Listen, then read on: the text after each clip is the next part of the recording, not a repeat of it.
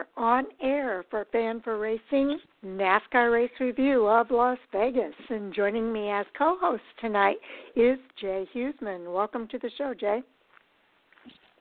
Thank you, Sharon. I know Sal's still over there, based on the pictures, thoroughly enjoying his honeymoon in Paris over there. So I think he's going to be back next week. Until then, you got to put up with me one more time. Actually, he called me just about a half hour ago to let me know that he's back in the States, but he just got back. So I'm sure there's some serious jet lag taking place there. But it sounds like he had a really, really good time. He said he's about creped out. He's had crepes everywhere. And he's ready for some bacon and eggs and potatoes. So it's I think it was a great honeymoon, and we are looking forward to having him back on next Monday night's show. He's already got some guests lined up, so definitely looking forward to having Sal come back with us. But, Jay, we've really enjoyed having you step into his place while he's been gone here on Fan4Racing Race Review because we couldn't have had a show without you.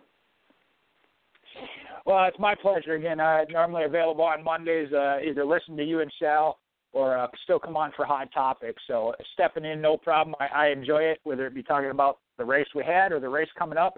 And, and it's going to be a good one tonight. Hot Topics is always a great show. Yes, indeed. Definitely looking forward to that. Just a quick reminder here, too, for those that are listening to the live broadcast here tonight, we do have a chat room at Fan4Racing.com where you can post your questions or comments throughout the show, and Jay and I will monitor that throughout our show tonight. I put a few kind of topics out there already for people to respond to. If you want to post your response there, you never know. We might mention you by your chat room handle, and you may hear that right here on our radio show tonight. So just a reminder that we do have that available. All right, and I know that we've been building that up. Hopefully get some more participation throughout the year on that. I think it's a great feature. I know we love doing it during race days. Actually, yesterday, none of us are available during the race to do it, but I did have one of the regulars there message me and be like, hey, anybody in the chat room? I said, no, and none of us were able to do it yesterday, though, so it does seem to be growing. Yes, I think people are interested, especially in that race day chat. And if you haven't taken part in that, you definitely want to join us. I think I'm going to be available for both race day chats this weekend, so we can probably put that up again. And I know fans will be looking forward to that be returning this weekend. Okay, I do want to give kind of a quick overview of what we're going to talk about here during the first half hour and for the rest of our show. And that is, in this first half hour, we'll give a few updates on the ARCA Menards Series and the ARCA Menards Series East before we get into the ARCA West season opener that took place at the Bullring at Las Vegas this weekend. That race, by the way, I'm so excited that I get to watch the races live this season, so I feel a little more knowledgeable about talking about those races here on the radio show. But for those fans that did not get a chance to watch the live broadcast on NBC Gold, you will be able to watch that race tomorrow night tomorrow night it is, at 6 p.m. Eastern Time on NBC Sports Network. It's the Star Nursery 150 for the ARCA West, their season opener. And it was a pretty interesting race to watch. Sam Mayer, so I don't want to get into that just yet because I haven't told you what we're going to do on the rest of the show yet. But that we'll do all of that in the first half hour. At 9 o'clock, I do want to get into the Gander Outdoor RV and Outdoor Truck Series race at Las Vegas with Kyle Busch as the winner there. At 9:20, we get into the Xfinity Series. Chase Briscoe, great finish and win for him in the Xfinity Series. we'll review that. And then, of course, the Cup Series at 9:40 with the race winner being Joey Logano. And I'm regretting not getting to you and changing my pick. I really wanted to change my pick to Joey Logano, and I got so busy I didn't get back to you to make that change. But at any rate, we'll talk about that race at 9:40. 10 o'clock, of course, is our Hot Topic Sound Off, and that's when we'll talk about the hottest topics from the weekend of racing. And we have a few topics that I'm sure will be interesting during that half hour and probably into our overtime segment as well. So pretty much to talk about here on Fan4Racing Race Review tonight. Well, I'll tell you this, again, kind of prelude to it, but I'll try not to take up that whole first half hour before we go into the overtime segment with what I'm fired up about. I know the crew here at Fan4Racing, we keep in touch throughout the weekend. Yeah, it's going to be a hot topic for me. I think so. So fans, definitely stay tuned for that. Okay, getting back to the Star Nursery 150, again, it'll be on NBC Sports Network tomorrow, February the 25th at 6 p.m. Eastern Time. But before we get into that actual race, I want to kind of do a little bit of a review with the ARCA Menards Series and the East, the ARCA East. Now, the ARCA Menards Series already has had their season opener at Daytona International Speedway. Michael Self was the pole winner. He went on to be the race winner of that race. And next up for them is going to be the General Tire 150 at Phoenix Raceway. And this is going to be so cool. It takes place on March the 6th. Because they're going to be on the national stage with the NASCAR Top 3 that are also going to be racing out at Phoenix Raceway. So this is the first time, this is kind of a historic thing because this is the first time that I know of anyway, that the ARCA Menards Series has gone west. This is typically a Midwest series. So for them to be going out to Phoenix Raceway is a really big deal. It is, and as you mentioned, the expansion, the combination of NASCAR actually taking over the ARCA Menards Series and purchasing them, and the schedule they have put together this year and getting that exposure, I think, has been a great thing. And this is one of those steps of the main ARCA Series from coming up further west, like you mentioned, and spreading out from the Midwest. So I know Sal has mentioned it a couple of times that he has a tough time keeping up with it because, again, it has to be all through social media, but you're going to get to experience that some now. Exactly. Sometimes he wasn't able to catch a broadcast or it wasn't available in the West. It was more of a Midwest thing. So now he'll be able to follow along with us, and he knows he'll understand why we're so excited about this series. So that's pretty cool. The other series that I want to make sure we mention is the ARCA Menards Series East. And this is really kind of timely because that race actually had their season opener at New Smyrna, and that was before the ARCA Menards Series opener at Daytona. Sam Mayer won that event, and Derek Griffith was the pole winner and ended up finishing second in that race. I think he's going to be an up-and-coming name for fans to keep their eyes on in this series. But what's really cool is Sam Mayer won the season opener for the ARCA Menards Series East, but he also won the season opener for the ARCA Menards Series West. He did, and that's something we've seen in the past that from Todd Gilliland, I don't know what Sam Mayer's plans are for the entire season, but we're going to see more of that, I think, and especially as these teams, both the East, West, and the main ARCA Series, combine for those 10-race showdowns. So it might be one of those where you maybe see somebody do that double again on the East and West. Yes, I do think we're going to see more of that, Jay. We are going to see more of that, Jay. And I really think it's going to be fun for fans to watch this new format under the ARCA Menards Series and NASCAR. Now, the next race coming up in the ARCA Menards Series East is at Five Flags Speedway, the Pensacola 200, presented by Inspectra Thermal Solutions. That will take place on March the 14th. So fans will definitely need to mark their calendars for that event. And I'll let you go from there because I know you've got some good commentary there as well. Yeah, I haven't been down there again. I know last year they had the ARCA Menards Series itself there. This year they're going to get the east side of it.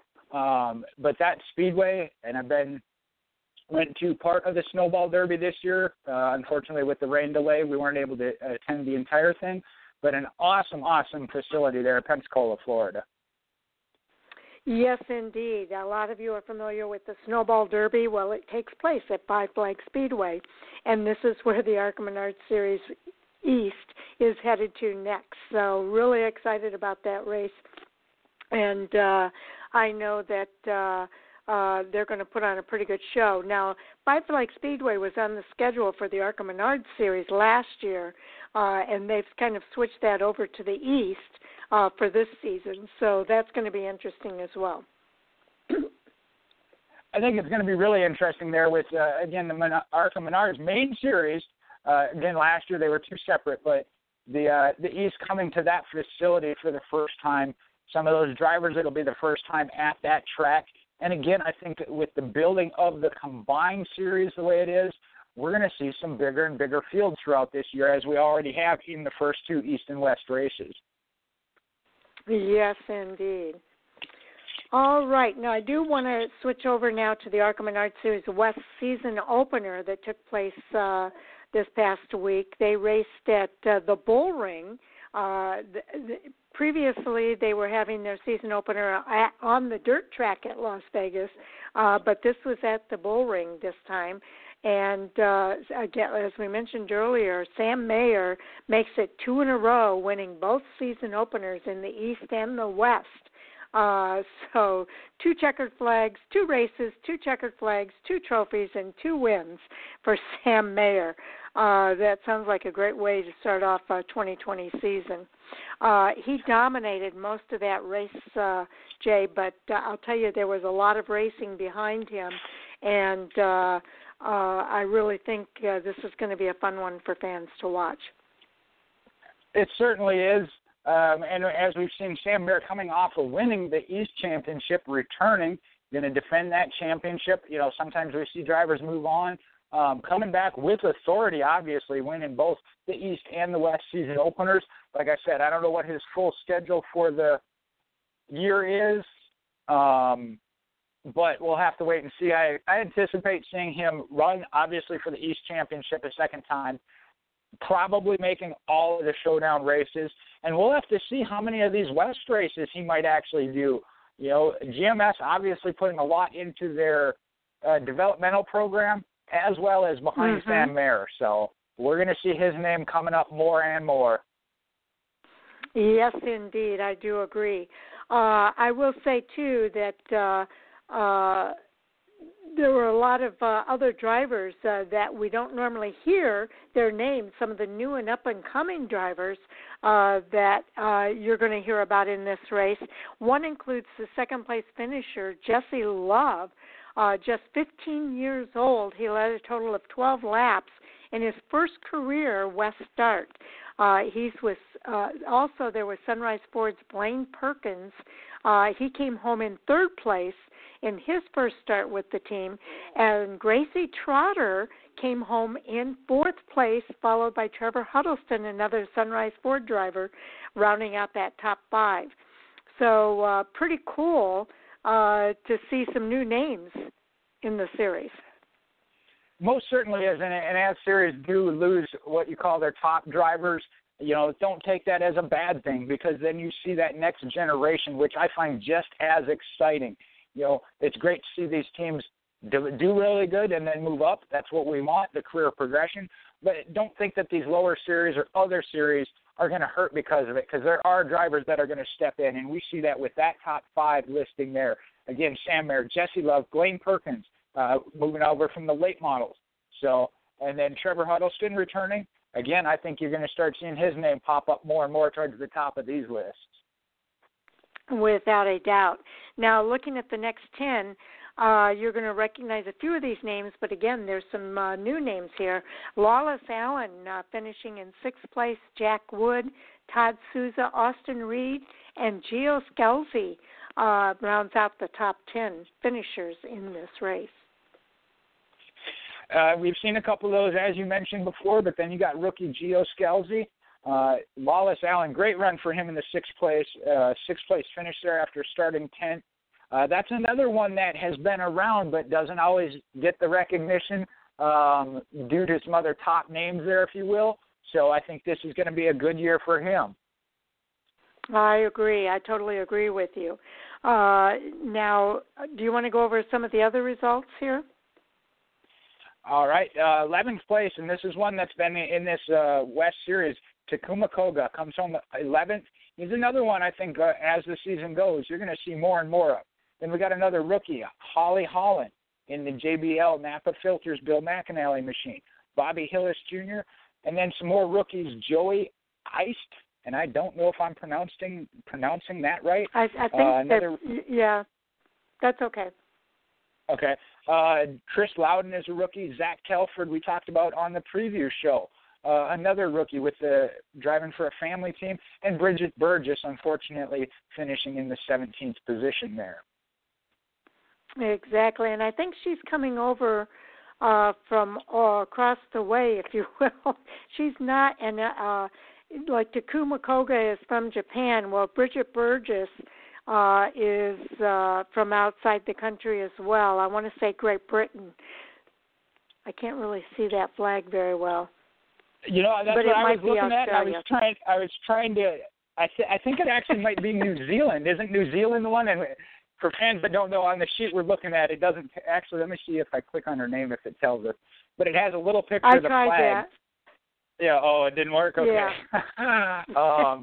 Not up to date on my world flags, but we'll make sure we get that official information for you. But I'm thinking it might be New Zealand. Exactly.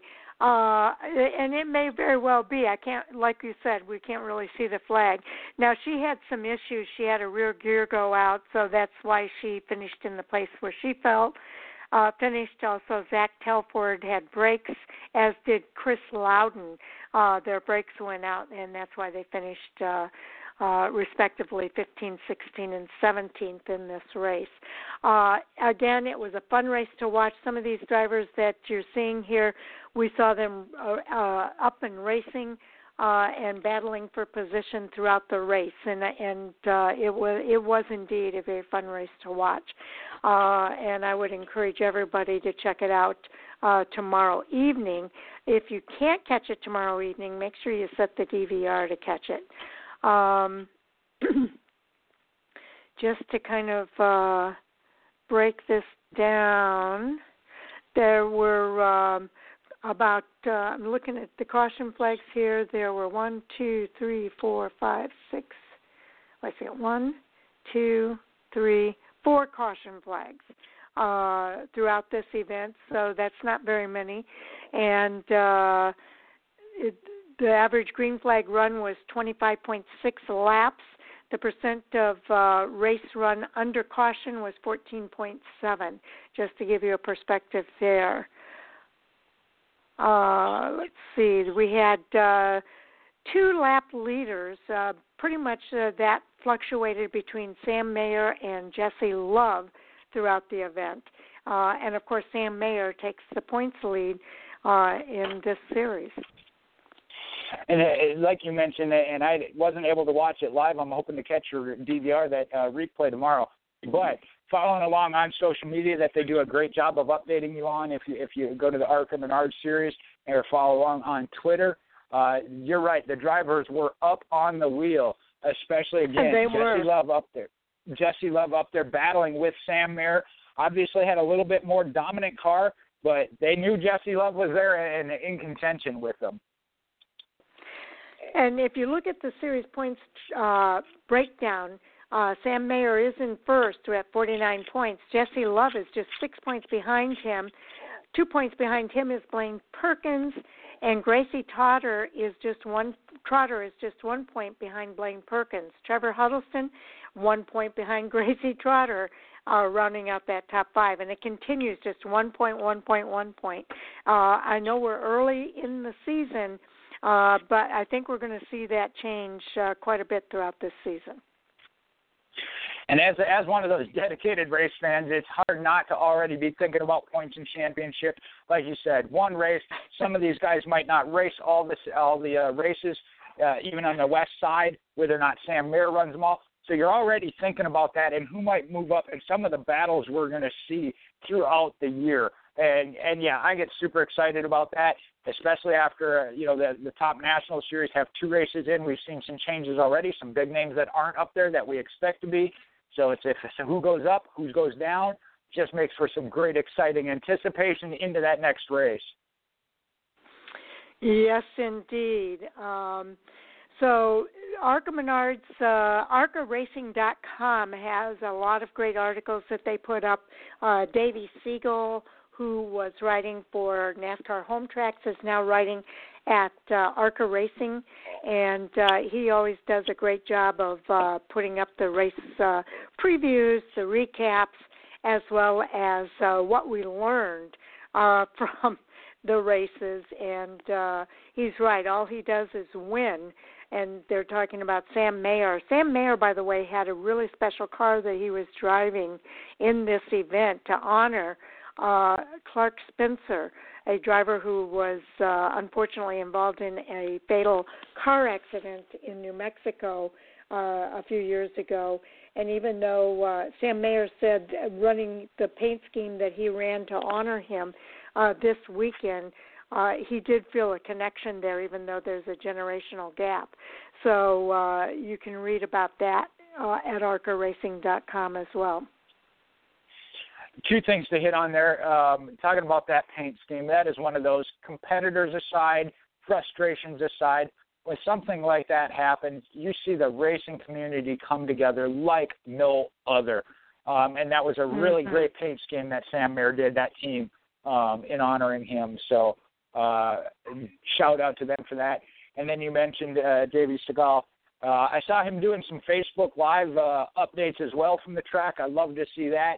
Again, as this ARCA Menards Series builds now under NASCAR's leadership, I think you're going to see bigger and greater things, more exposure for all the series, as well as more coverage.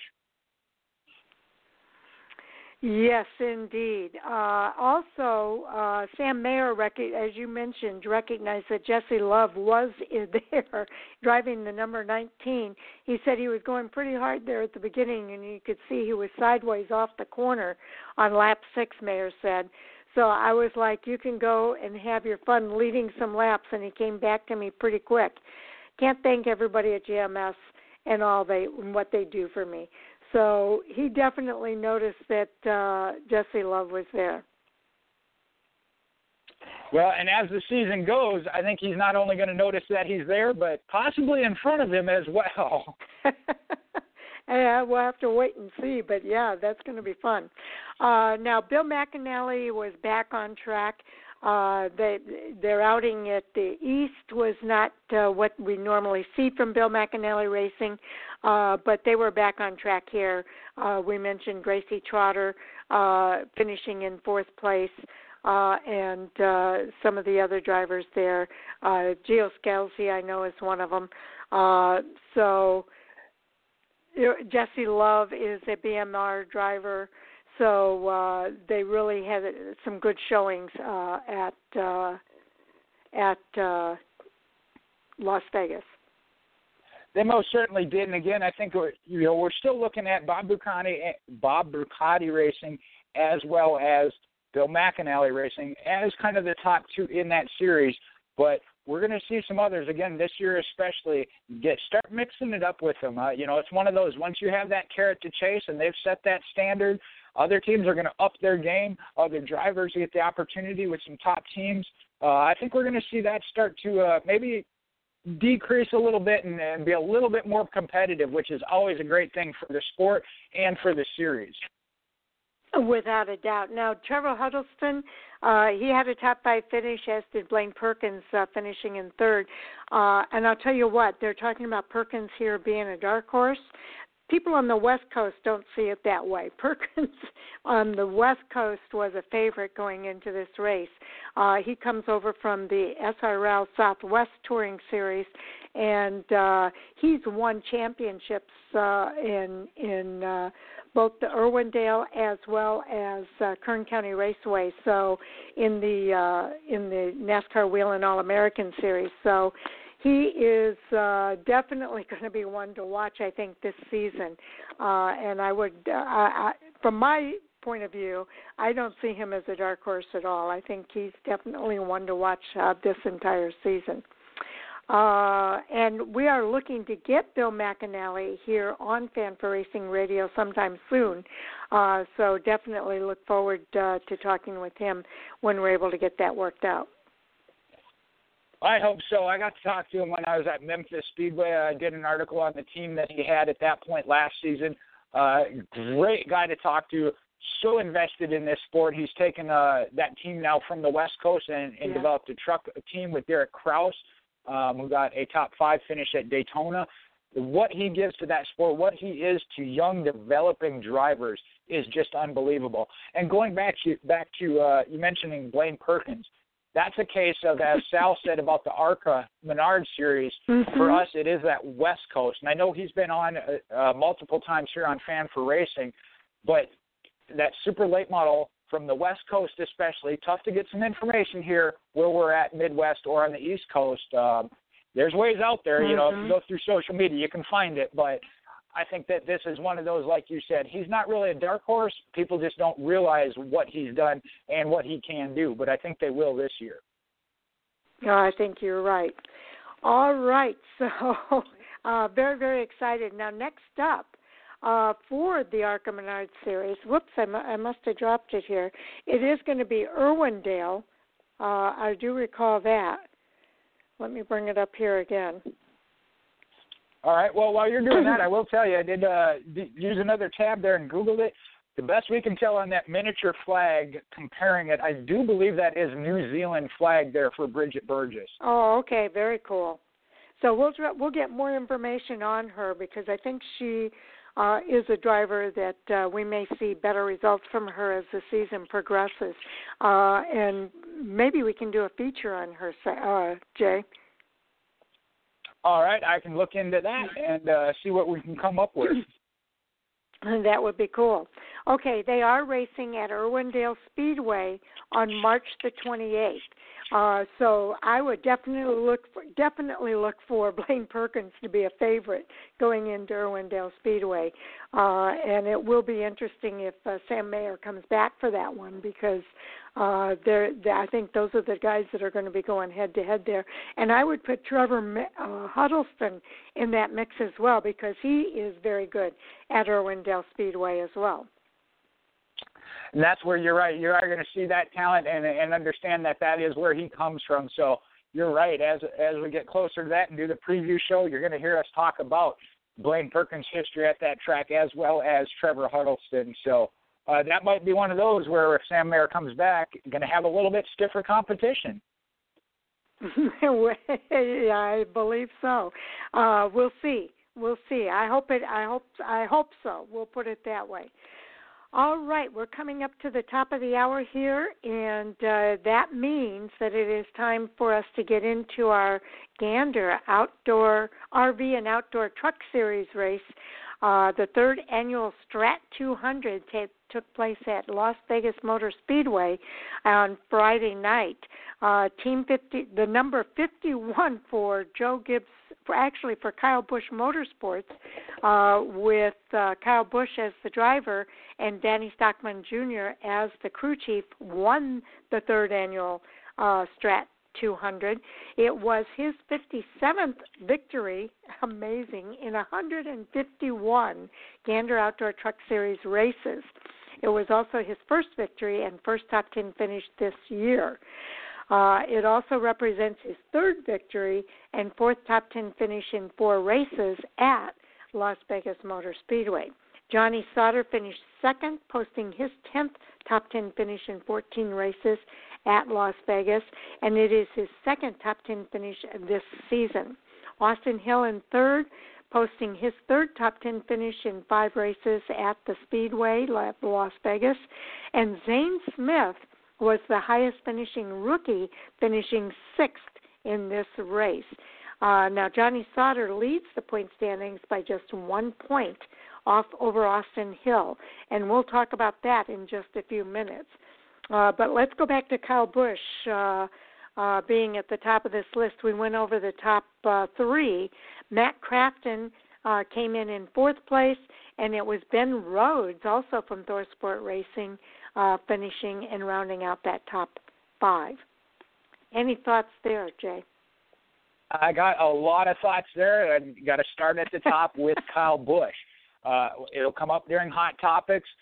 Here at Fan4Racing, though, we report the results and the news, not for or against any driver. So that is his 7th Truck Series race win in a row. He went 5 for 5 last year and had one the year prior, and he won his first one out this year.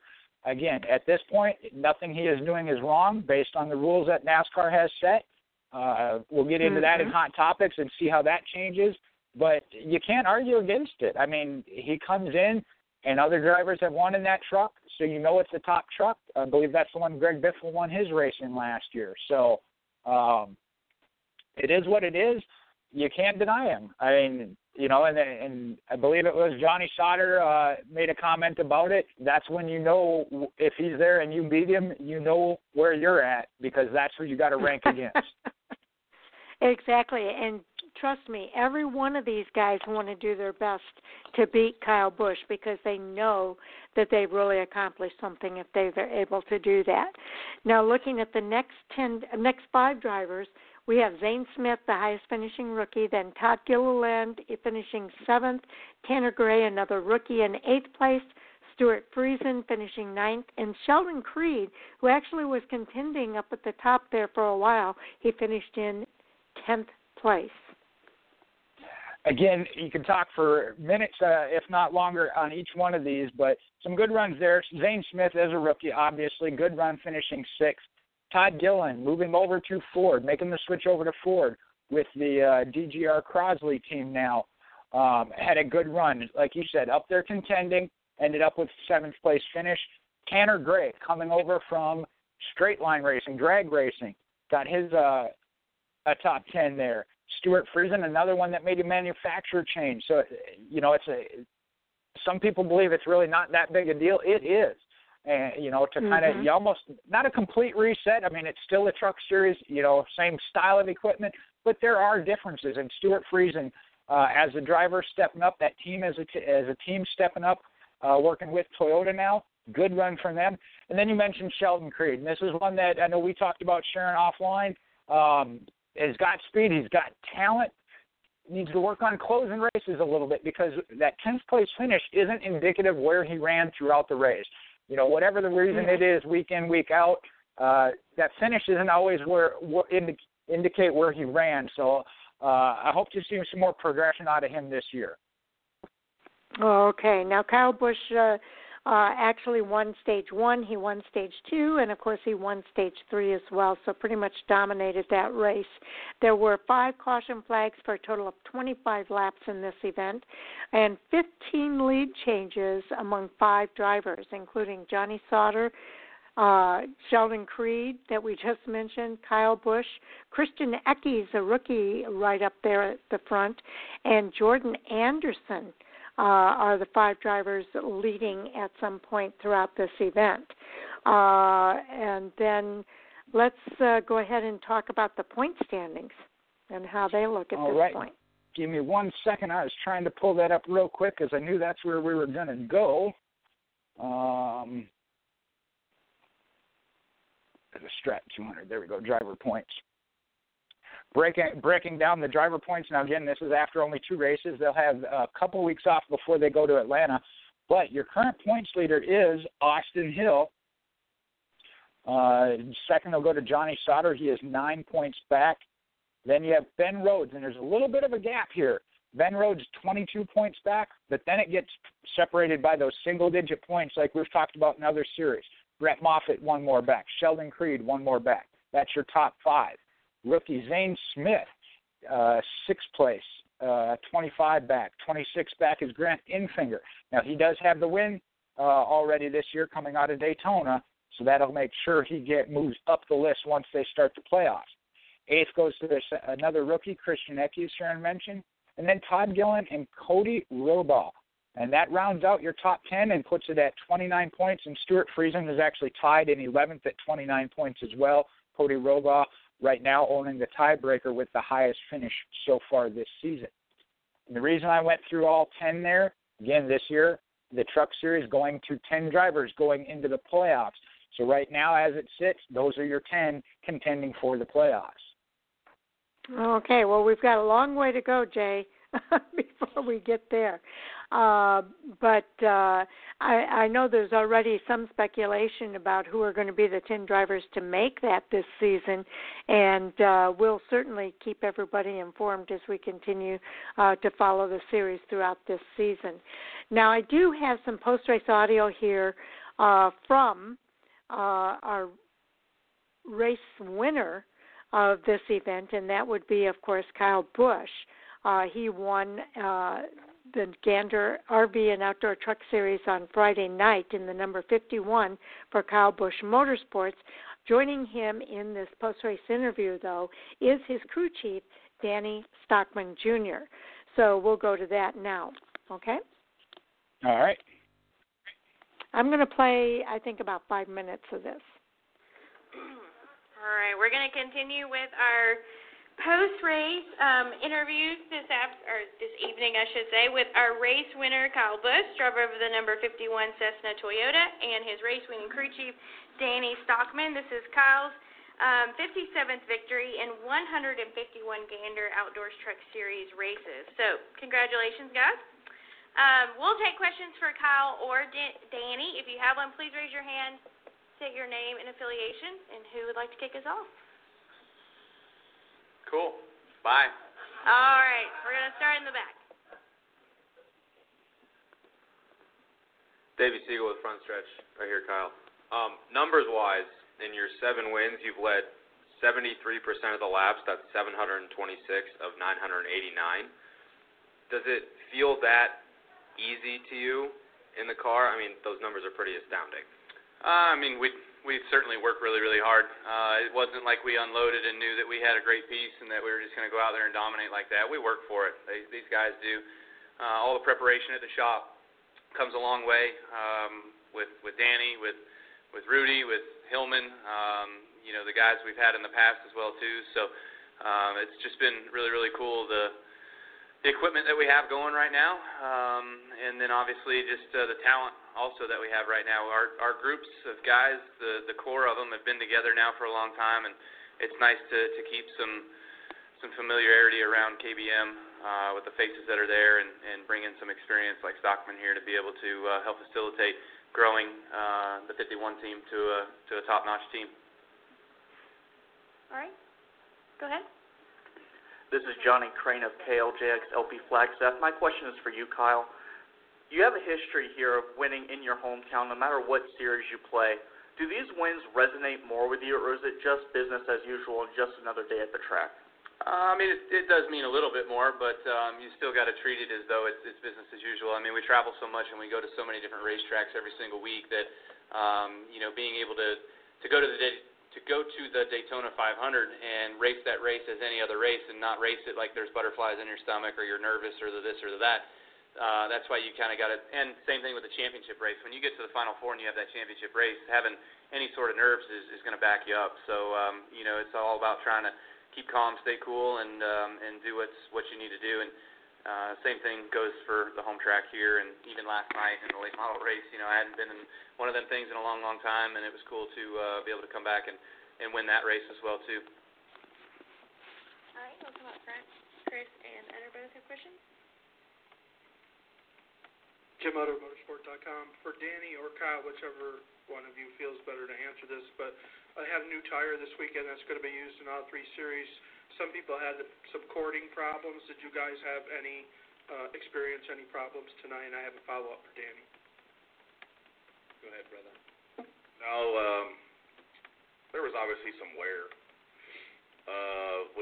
We ran a tire similar to this last year in the Cup Series, so I kind of knew that we would have some issues like this, and I think our truck turned well enough to where it didn't wear the left front tire out like a lot of people, so we did not have any issues. And Danny, as follow-up, this was your first race at the racetrack. I mean, you've been working at the shop, but what did it feel like to get a race under your belt? Well, we were actually in Daytona last week, but, it's First one with the boss. How about that?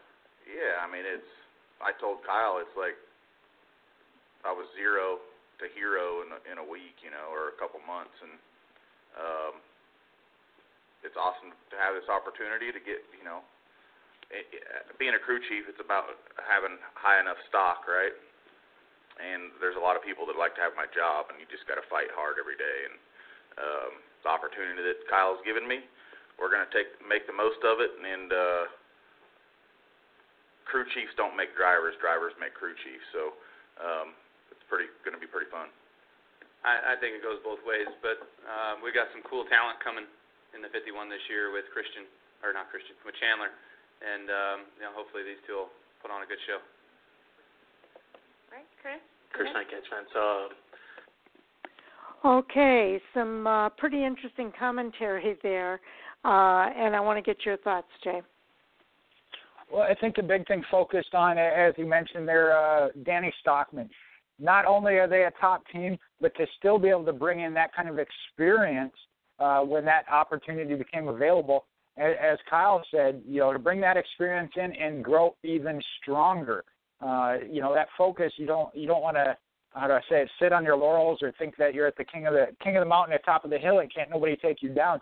They're still working on improving and making things better, which is a scary thought, but and Kyle gave credit to that. The crew that's there, the crew that has been there in the past, maybe isn't anymore, whether it be drivers or crewmen, and just the continuation of that. And I think that Danny Stockman does bring a lot to that team. Yes, indeed he does. And as much as the crew chief plays an important role, and he does, without a doubt, a lot of kudos to Kyle Busch as well, because this guy can take a truck that's maybe not at its best and give the right feedback to the crew chief so that he can do his job and make the corrections that are needed to help him, be there at the end to get that win. And it truly is a team effort. And I thought it was interesting that Danny Stockman said the crew chiefs don't make the driver, it's the driver who makes the crew chief. And I think that's true in a lot of ways. And I think it's that ability to be able to communicate the right things to the crew chief for the crew chief to be able to do his job is critical in this. I agree with that to a degree. However, it's one of those of you can have a great one if you don't have the other one, and you mentioned it, the communication both ways, understanding what that driver is asking for or telling you and being able to put it into the car, that's all on the crew chief. So I wouldn't say it's 50-50. I do agree that, maybe it's a little bit more so, like Danny Stockman said, that the driver makes the crew chief, but it is not all without the other, because you have to have both. You got to have that communication, and from that, taking that communication, like I said, putting it into the car, which that does come from the crew chief and that engineer team that they have. Yes, indeed, and Danny Stockman talking too about going from zero to hero, and how quickly it can happen with a victory, and you can certainly look to Kyle Busch to bring home a victory in this series because, as you mentioned earlier, 7 consecutive victories every time he gets into the truck. You can pretty much count on Kyle Busch bringing home a victory. Now, these other drivers behind him are really racing hard to go after him because they want to beat Kyle Busch. So that makes the racing very, very interesting for the rest of the field. It certainly does, and throughout the season, again, that is their primary goal of elevating their program to reach that pinnacle. And like I said, a lot of fans don't like that certain aspect of it, but to me, that's that carrot dangling out there, and you've got to be able to chase that. And what I really like is the fact that Kyle is at the top. He's making his own carrot to chase, whether it be records he's breaking or knocking down, going after 100 victories. He's putting that own carrot out there. So that's what I think separates him and that team from the rest to a certain level. That's a good point, Jay, because Kyle Busch does kind of stand out from all the rest with regard to, the skill that he brings to the track every week. And in this truck series, he's definitely got everything going for him, and he knows how to go out there and win. The other thing that's amazing here is the mentor role that Kyle Busch takes on every week at the track too, because I know that there have been drivers, past and present, that lean on Kyle Busch and ask him the questions to help them improve their skills at the track. And I think that he does a lot of that at the track that he doesn't always get credit for. You're 100% right there. Again, a lot of what is portrayed, and I'm not saying that some of it isn't accurate, but the image of Kyle Busch as it is perceived by the mass majority of the public is one way. What he does for these teams when he is in the garage area with these young drivers doesn't get as much recognition, but those within the industry know it and will tell you so.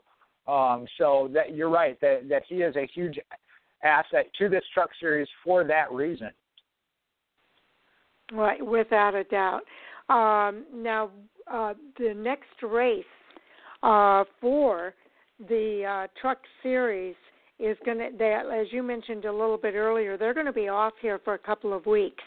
They had the first two races at Daytona and Las Vegas, but their next race will be on Saturday, March the 14th, and that will be at Atlanta Motor Speedway. So they'll be off this week, and we can look forward to them returning back to the track on March the 14th. But some of the best racing, I think, in NASCAR is in this truck series, and if you haven't watched them yet, I really encourage you to take some time out on Saturday, March the 14th, to watch these guys race out at Atlanta. Well, and you're talking about one of the fastest tracks in NASCAR, even comparing to the super speedways. It ranks right up there. So Atlanta is a very special track, and there you talk about tire wear. And that was the other thing I was going to talk about real quick. With this race, I think Goodyear did a great job. I know there was some concerns about, as Danny Stockman answered a question about the tire wear, but that also gave us that real competitive on-track action and some different pit strategies. And there again, crew chiefs got to watch the setups they put in these trucks to make sure that they don't overdo it. So I think it adds another great element, and I hope to see NASCAR and Goodyear working together to maybe do that through the years at some of these other tracks that maybe haven't provided as good a side-by-side, and that tire fall-off plays a huge factor in some of these races. It does, and it puts the management back into the driver's hands and how he works with his crew chief, and it does make for great racing. So I thought it was fantastic. All right, we are coming up on 9:20 here, and that means that it is time for us to move on to the NASCAR Xfinity Series review. And the race winner was Chase Briscoe at the age of 25, driving the number 98 Ford Performance Racing School Ford. His owner, of course, is Gene Haas. His crew chief, Richard Boswell II. Chase Briscoe won the 24th annual Boyd Gaming 300, his third victory in 52 Xfinity Series races. His first victory and second top 10 finish this year, and his first victory and second top 10 finish in 4 races that he has started at Las Vegas Motor Speedway.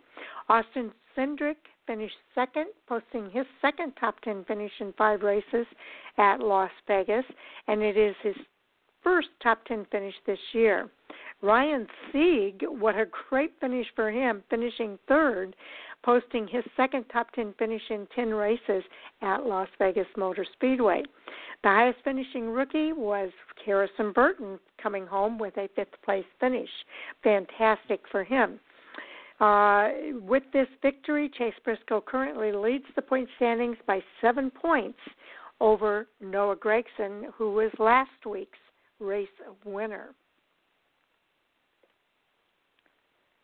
Again, some great stories here in this Xfinity Series where names are made, and Chase Briscoe is making his, literally carrying the Ford banner, if you will, with that Ford Racing School or Ford Performance Racing School on his car. One of only the 2 Fords that happened to run back-to-back this weekend. But we know that Chase is going to be a contender. He was last year, battling against the big 3 that have moved on. But I think, again, this is going to be his breakout year and chance to highlight himself even more so than in years past. Okay, and I'm just going to kind of mention here, Jay has submitted an article about who might be next in the Xfinity Series where names are made.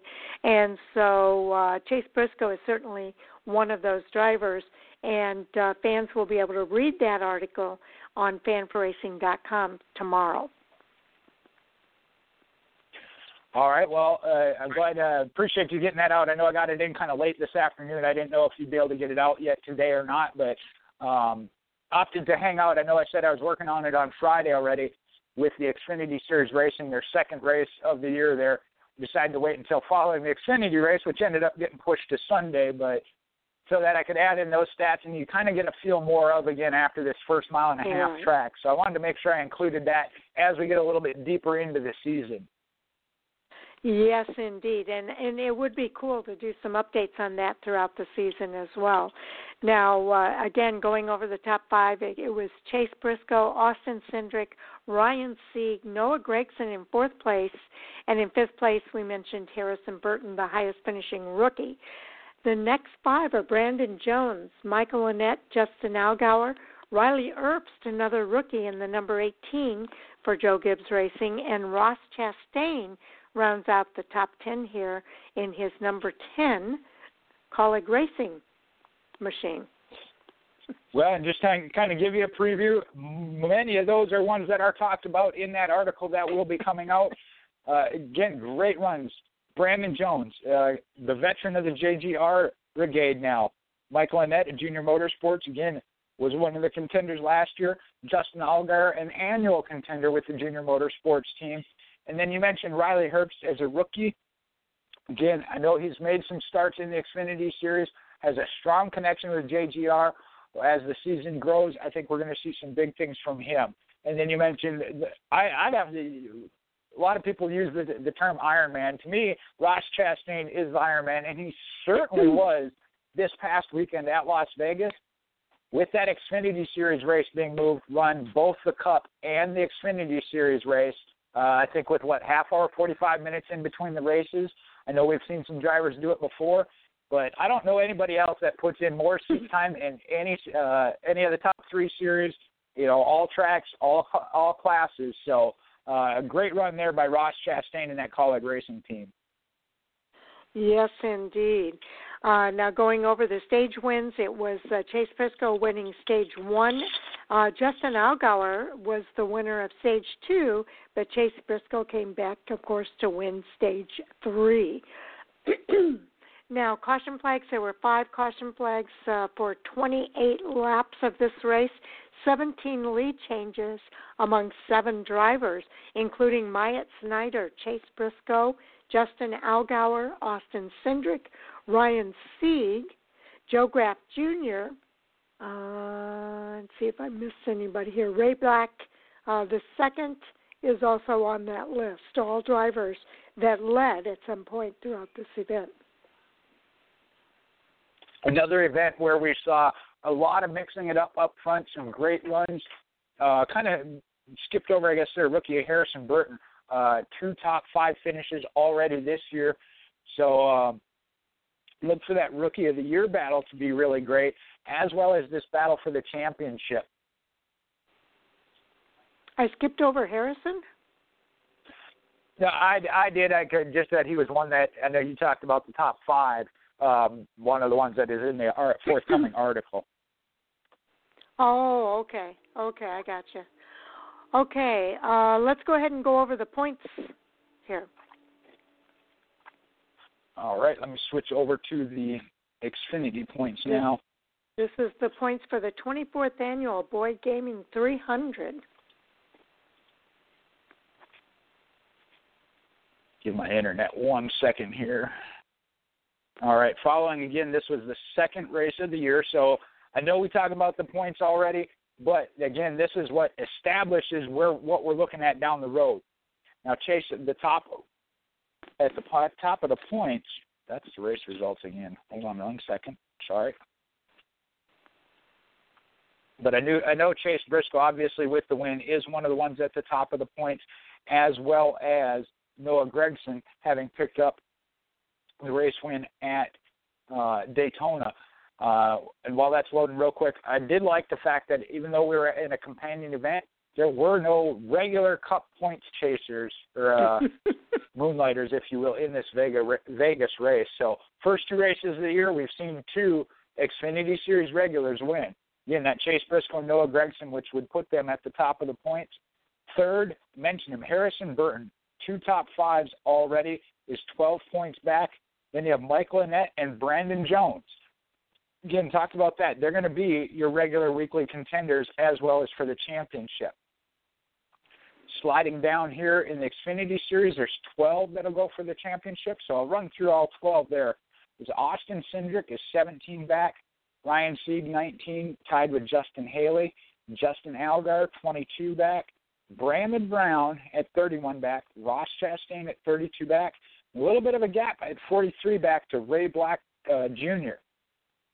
And again, when we look at this, there 12 are what go into the championship. Some of these numbers are a little bit skewed. Daytona is Daytona. We saw the big one, had some accidents. So, again, there's some drivers down the list that we're going to see move up without a doubt. So we'll have to wait and see who gets shuffled out. Oh, okay. It is going to be interesting. I've really enjoyed watching the Xfinity Series race over the last couple of years, and I think that this year is not going to disappoint as well with all of these contenders in the action for this series.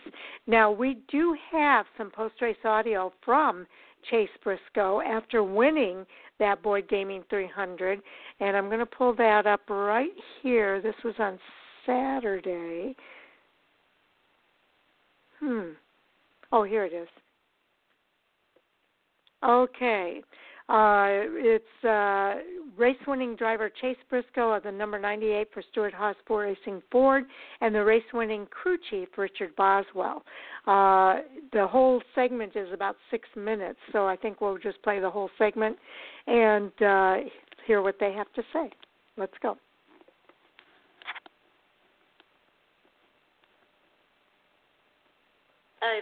This weekend, we've now been joined by our race winner, driver of the number 98 Ford Performance Racing School Ford, Chase Briscoe, and his race-winning crew chief, Richard Boswell, in today's Boyd Gaming 300. So, congratulations, guys. Yeah, thank you. That was worth the rain delay, right? Yeah, it definitely makes it a lot better when you win, that's for sure. That's right. All right, we'll take questions. For Chase, if you have one, please raise your hand, state your name and affiliation. We'll start up front with Lee. Richard, what I think I find really impressive about this kid is that he's won on a road course, he's run a short track, and now he's won on an intermediate track. The way he's gotten up to speed so quickly and, just acclimated to the different styles, I think is what I've found most impressive. Would you agree? Yeah, from a on-track standpoint, absolutely. I think the one thing that, a lot of people don't get to see is just the humbleness that comes with him and his positive attitude and his way to relate to all the guys and sponsors and just everybody. So from an off-track standpoint, that's probably what impresses off track and on track, that's what I'm most impressed with, is just his ability to relate with people. But on track, you hit the nail on the head. He's good everywhere. All right. Listen. Justin Schuler, Kicking the Tires. Chase, first off, congratulations. And Thank second off, I know it's early in the season, but with this win, you take over the points lead. Thoughts on that? Yeah, I mean, it's so early, but definitely it's nice to get a win early. I think obviously we were hoping that we could get a win at some point through the year, and we expected to, but to get it before Phoenix definitely is nice, just because we can go there and kind of try some stuff, because I feel like that's one place I need to get way better at. So with that being said, yeah, it's nice to take the point lead. I mean, it doesn't mean as much this early in the season, like you said, but yeah, it's good confidence booster for all the guys, and it goes a long way when you're that first garage stall with your guys and their work ethic and everything else. And we knew that we could go win races, but to get one this early in the year, I think it'll go a long way, especially on this West Coast swing. It's hard to stay motivated, and for us to win the first one, that definitely goes a long way, like I said. All right, go ahead.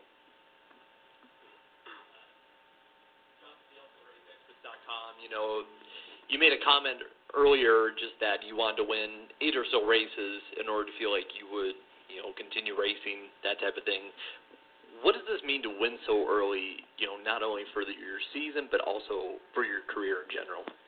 Yeah, I think, that statement I was saying, it's not like it's a definite make or break thing if I win 8 or so races. That's just personally what I feel like I need to do to prove that I'm ready for Sunday racing. And it's hard to win 8 if you wait till halfway through the year, so it definitely makes it nice to kind of get one early.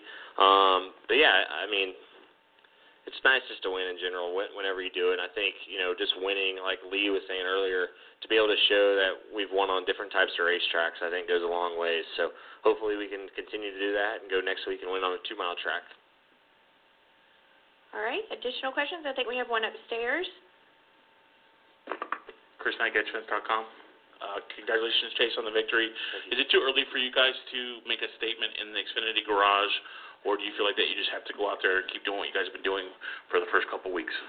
No, I mean, I think, not that it's a definite statement, but I think it's always nice whenever you can win. There's a lot of talk, at least on the Xfinity side, of who's going to be those next guys, and hopefully us winning shows that we can be one of those guys. And if we do our job every week, I feel like we can contend any racetrack. So, yeah, I mean, I think it's not a definite statement, but it shows that we're capable of winning, and that's something that internally I feel like we all knew, but you never know until you do it. So, yeah, I think it makes a little bit of a statement, but not, a definite statement of this is who you got to go through to win the championship by any means. There's still a lot of guys that are going to be really good, and truthfully, we got to get a lot better, too, to be that definite guy.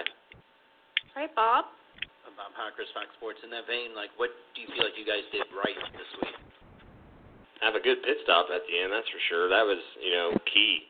The race was really weird. I feel like every time I've came to Vegas, you can run up to the wall or even run the middle really well, and the bottom kind of goes away after 7 or 8 laps. And, the beginning of the race, I felt like I was really, really good, and I had clean air, obviously, and we lost the lead, and my car completely changed, took a total 180.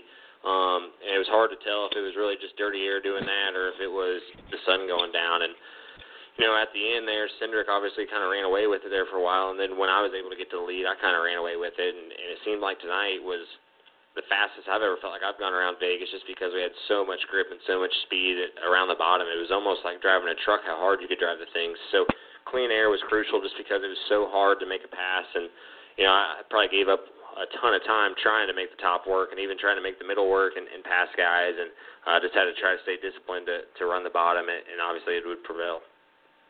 All right, any questions? Okay, Lee? I'm just curious, did your name come up in the mix at all when Newman was sidelined? Was there any discussion that you might be that guy? No, nobody reached out to me. I told Ford that it was something for a couple weeks. I'd be willing to do it, but I never heard anything from anybody or never even knew if my name was in the mix. So, yeah, I try to stay out of it, truthfully. I'm focused on trying to win Xfinity Championship and trying to win as many races as I can. So I'll just let that try to do the talking. I haven't even been on my phone yet, so I'm sure he'll be not disappointed. He's obviously going to be thrilled, but he's only missed 2 races my entire career on the NASCAR side, and this is the first one that obviously I won at. So I know he was sending me a text all day long and telling me to be disciplined on the bottom. I'm sure if he would have came to victory lane tonight, he would have ripped me pretty good about how I was not being patient hitting the bottom. So he's definitely my hardest critic, and I know he would have been pretty mad at me tonight by how I ran, that's for sure. All right. Any final questions? All right. They're going to go easy on you tonight. Congratulations, Thank you, guys. guys. Appreciate Safe it. travels home. All right. Good interview with Chase Briscoe there in the post-race media center interviews. Your thoughts, Jay? Well, I'll tell you, this is why he's at the top of the Xfinity Series right now and going to be a contender, breaking down that race. I know they talked about it during the television coverage of when he said he moved up to the middle and top lanes. He said he overdrove trying to find speed up there. I know he wasn't the only one, but being able to break it down and realize that just shows the maturity already this year. And like you said, he's got a lot to learn yet, but he picks up on it so fast and is able to break it down like that. The input he's getting from outside sources tells you that, you know, he's focused on what he's doing week in and week out. Yes, indeed. And you know, those of us that have known Chase Briscoe for a while here, watching him when he won his ARCA Menards Series championship, and he's coming over from the dirt background, and some of that skill that he brings to the track with him every week.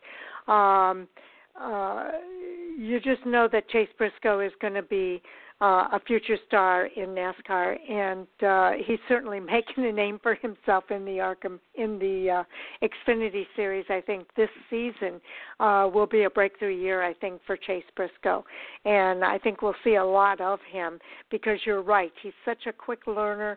He's very articulate. He's analytical, and all of those things are going to help him in his communications with his crew chief and as he continues to contend for a championship, I believe, this season. And I've always found when we talk to Chase Briscoe, and it was illustrated here in his post-race interview, he always gives such great information that you wouldn't necessarily think about from drivers, and I really love it when a driver can give that kind of insight, and Chase Briscoe is particularly good at that. He does, and since you brought it up, I'll follow up on it. The dirt racing background, that searching for the right line, searching for that speed, and knowing where you need to go and putting your car there. You know, even if it's, and we've seen it from a couple others. Kyle Larson comes immediately to mind. Just because that's where you like to drive, if that's not where the speed is, then you need to adjust to that. And I think part of that does come from that dirt background, or on the other side of it, knowing where the line is. And we've seen Tyler Reddick, another one. If the speed is up at the top line and you're not the best driver up there, you need to get so, because that is where the speed is. So, like you said, the knowledge and the analytical part of it really, really does come through. And truthfully, like you mentioned, sharing that with the media or the fans when they ask about it. You're right. You don't always necessarily see that from a driver, but he certainly does provide that. Indeed, he does.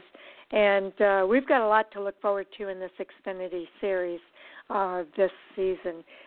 So I hope fans will tune in. The next race for the Xfinity Series is Saturday, February the 29th, this weekend. It'll be on Fox Sports 1 at 4 p.m. Eastern Time, and I definitely encourage fans to tune in for that Xfinity Series event. Now, next up for our Fan4Racing review here is the NASCAR Cup Series, and they were at Las Vegas this weekend. We had a doubleheader on Sunday, and before we watched the Xfinity Series race, fans watched the Cup Series race for the 23rd annual Pennzoil 400 presented by Jiffy Lube.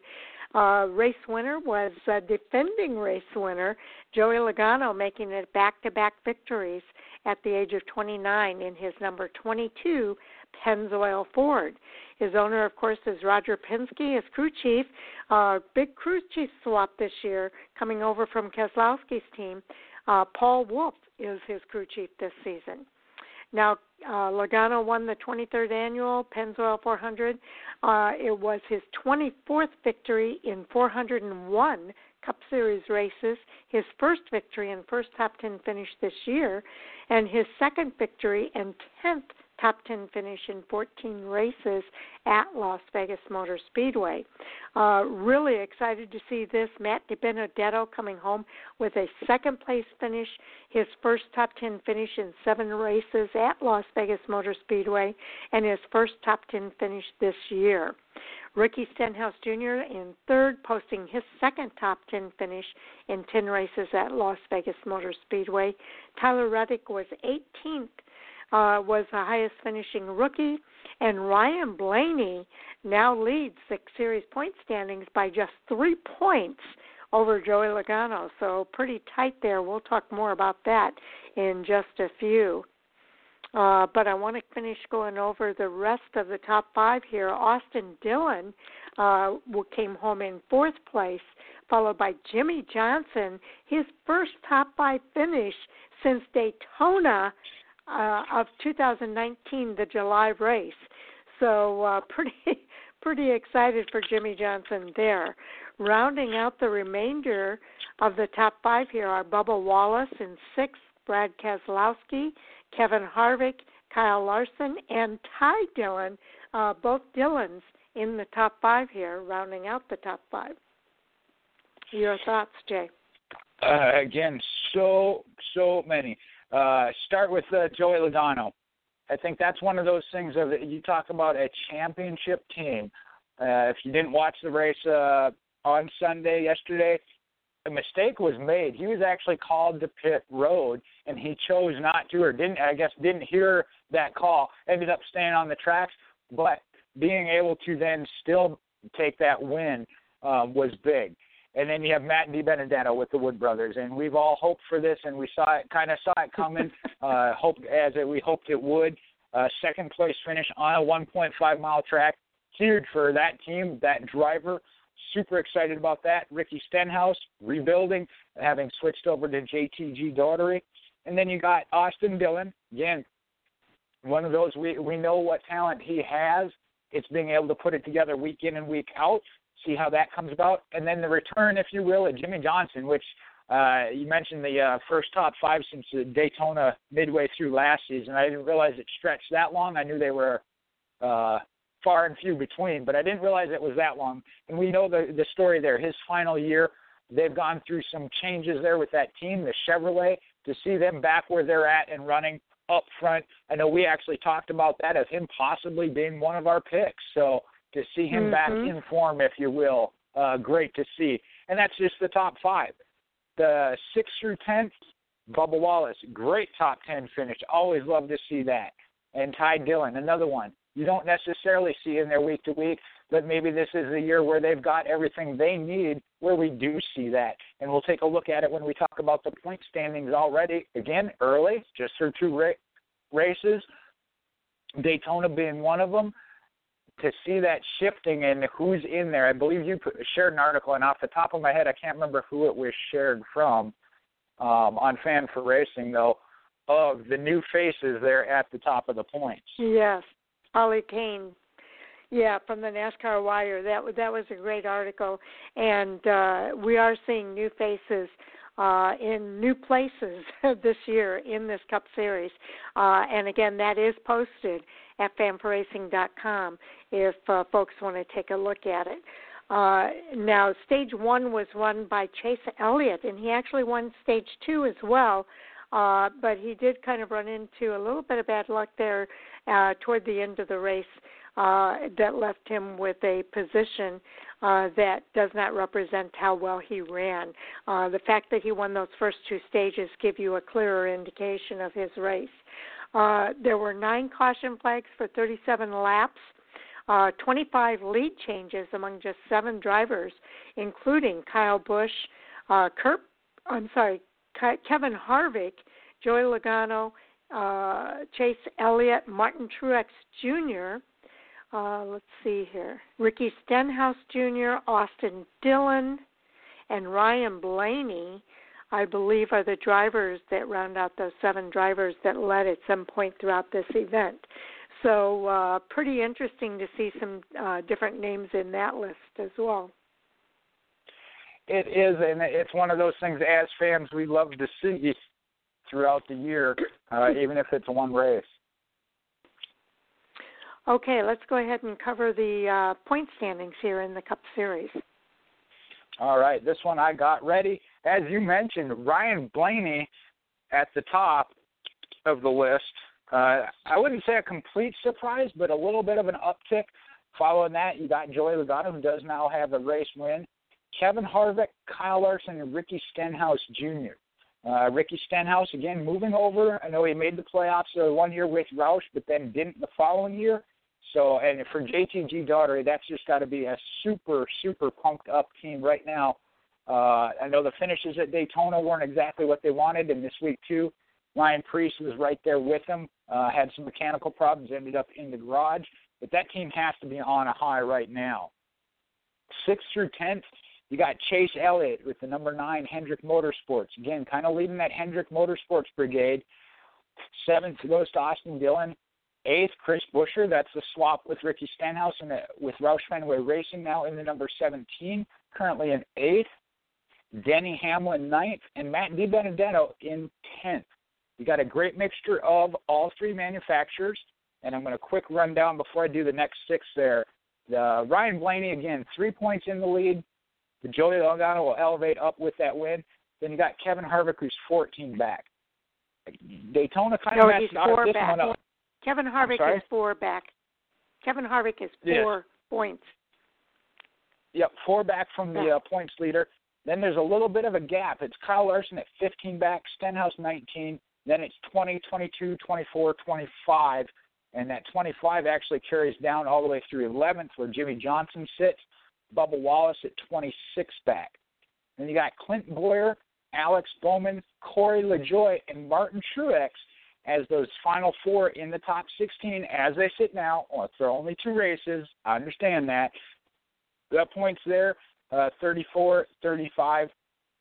And Truex is also at 35, so there's a tie there. So far, the 2 winners are already in that top 16, so at this point, nobody will get pushed out based off of that. But again, you know with some big names, and I just quick glancing down the list, you're going to have Eric Almirola as a contender, Brad Keselowski, Eric Jones. We expect William Byron to maybe get his first win. And those are all ones on that outside looking in, easily could move themselves in.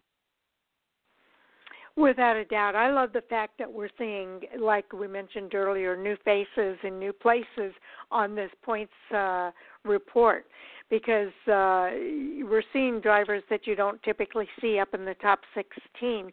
When you think about drivers like Ricky Stenhouse Jr., Chris Buescher, Austin Dillon, Matt DiBenedetto, Bubba Wallace, Corey LaJoie, Alex Bowman. These are all great names that we're seeing in this top 16 after just 2 races in this series. So I think that's fantastic, and I hope we see more of it as we continue throughout this season.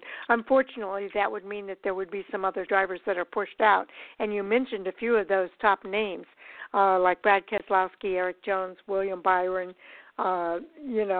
Those are names that we're used to kind of seeing up at the top that are not there right now. But it makes for some interesting racing, and I can't wait to see what happens for the rest of this season.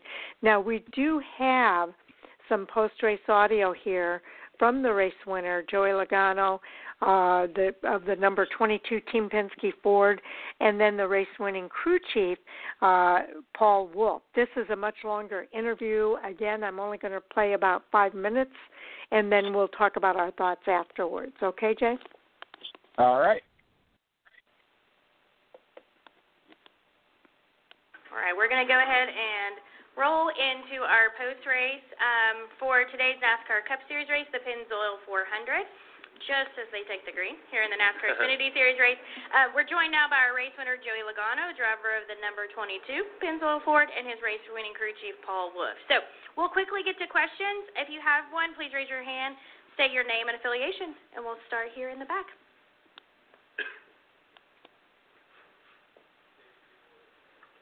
Davey Siegel with Front Stretch. Congratulations, guys. This could go for either of you, but was it ultimately a miscommunication on the radio that may have led to you winning this race? I don't think so. We talked about the scenario, whether it's at the end of a stage or end of the race, at some point. If it comes down to can we get clean air, and at what point are we comfortable staying out?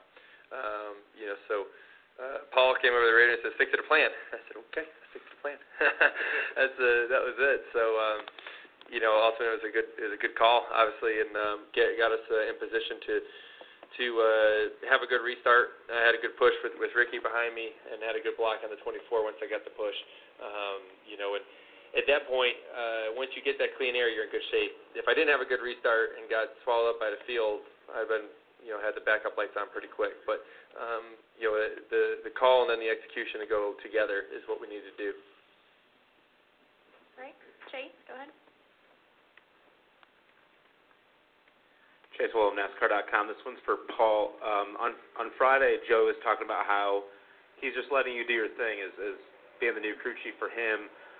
So how much easier does that make your job knowing that he has the confidence to let you just do your thing right now? I don't know if it makes it any easier. It's pretty hard at this level to win races. So put a lot of pressure on myself. Obviously, it's good to have the confidence in the driver. He believes in his team and what we can do. Obviously, we've both been successful prior to this year, and we have certain things that's helped us get to where we're at, things that have worked for us in the past. So kind of like call it your comfort zone, if you will. But what we've really tried to do in the off season is communicate a lot and try to understand, kind of the strengths and weaknesses of each of our programs in the past, maybe, and just try to mesh it all together and just make ourselves stronger and win more races than we have with our teams prior. And obviously it's early. This was kind of the first test. I mean, obviously Speed Weeks is kind of its own deal. We had good cars, and I thought it all went fairly smooth. Obviously, we didn't get the results we were hoping for, but I knew coming out on the West Coast swing was really going to be where we're going to learn and try to understand what we need to do. I thought practice went well on Friday. Wasn't quite as pleased, obviously, with how the car was in the race. I thought we'd be a little stronger.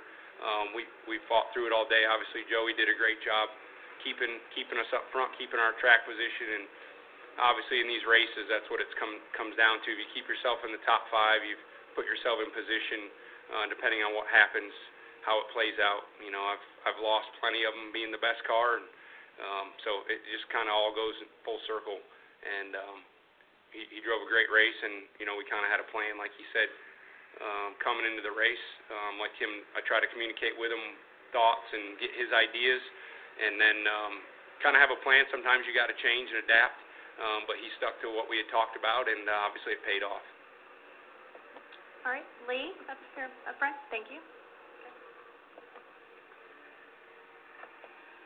Paul, what led to the decision to keep him on the racetrack? Because, clearly Blaney's in the lead, and you're either going to follow the leader or you're going to do your own thing and put yourself in position to win. It's really about the clean air. If you can get clean air, it's worth so much.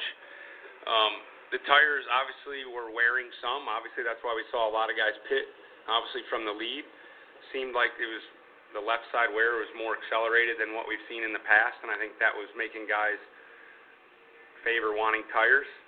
But really, still the fall off, if you look at the start of a run to the end, it wasn't extreme.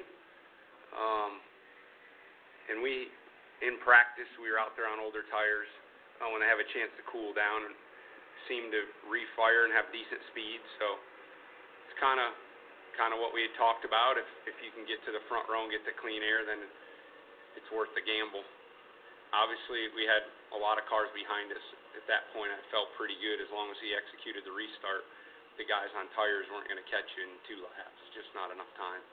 And Joey, when did you realize the chaos was breaking out behind you? I mean, at what point did you, kind of know it was on the last restart? Yeah. When did you know it was like smooth sailing for you to the finish? I guess you never really know it's smooth sailing, but obviously as a race car driver and you're in the lead, you're in the mirror more and you're looking forward. And obviously the most intense moments were getting through the gears and trying to clear each lane, try to gain control of the race that way, which we were able to do through turn 1.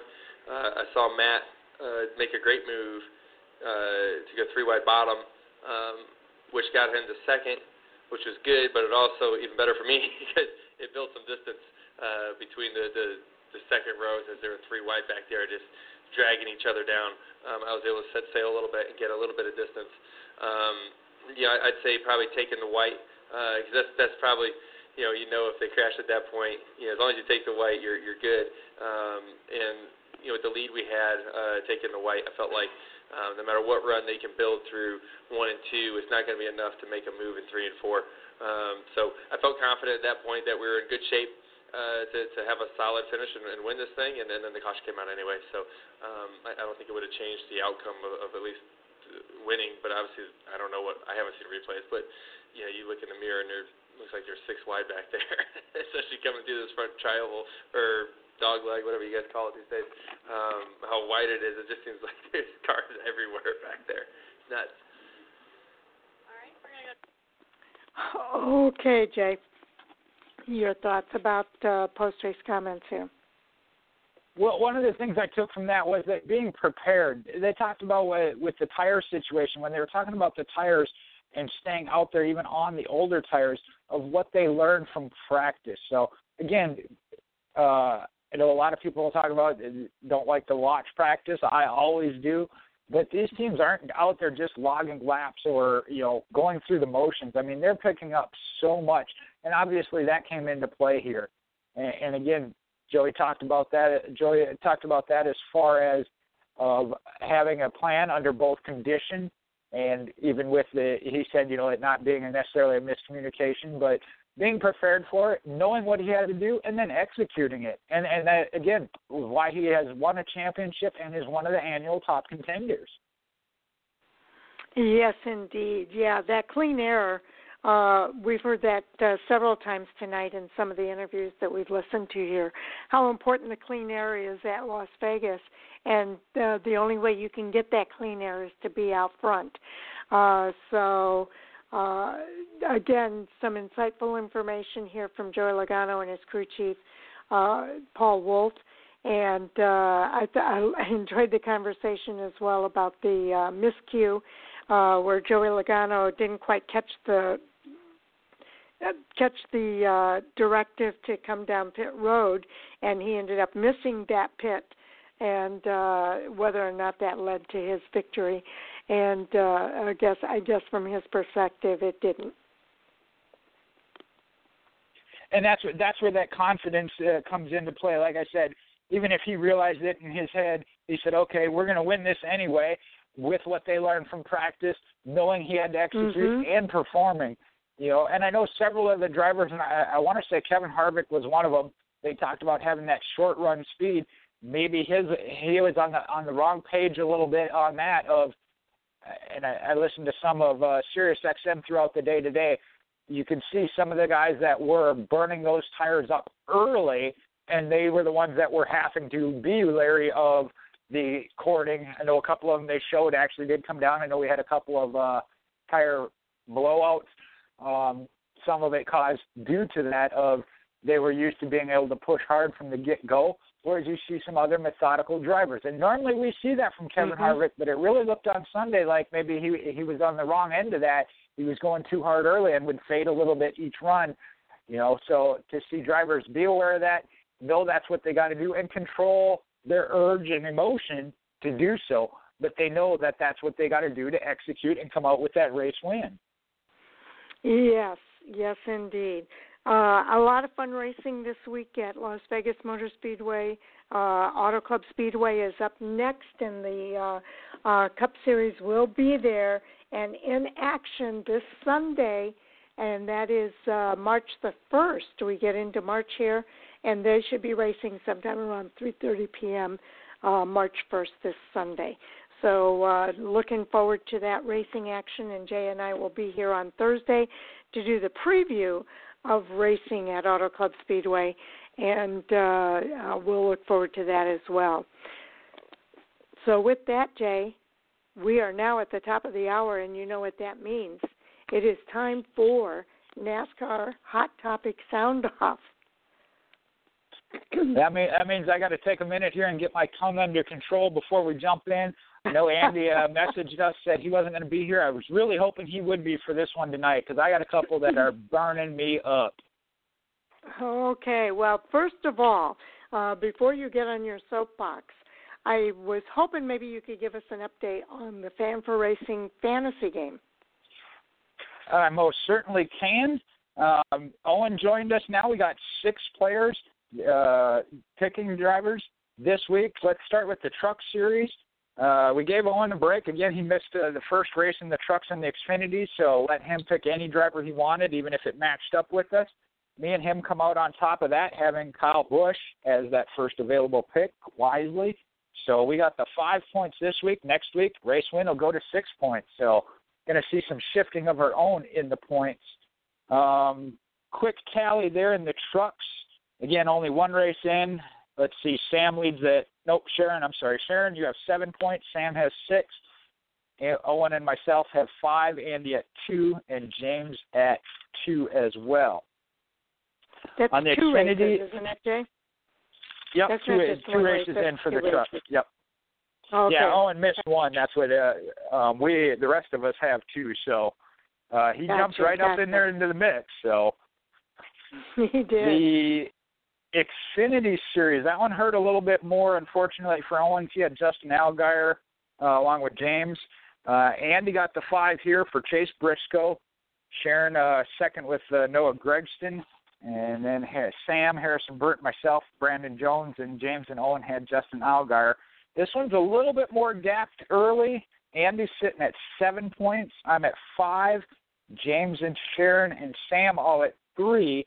And even with that first top pick, Owen's going to get to go first next week for Auto Club, as he is at 0 there.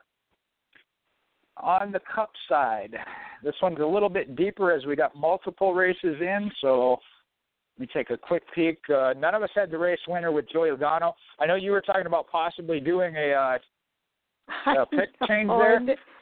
I got busy and didn't get to you.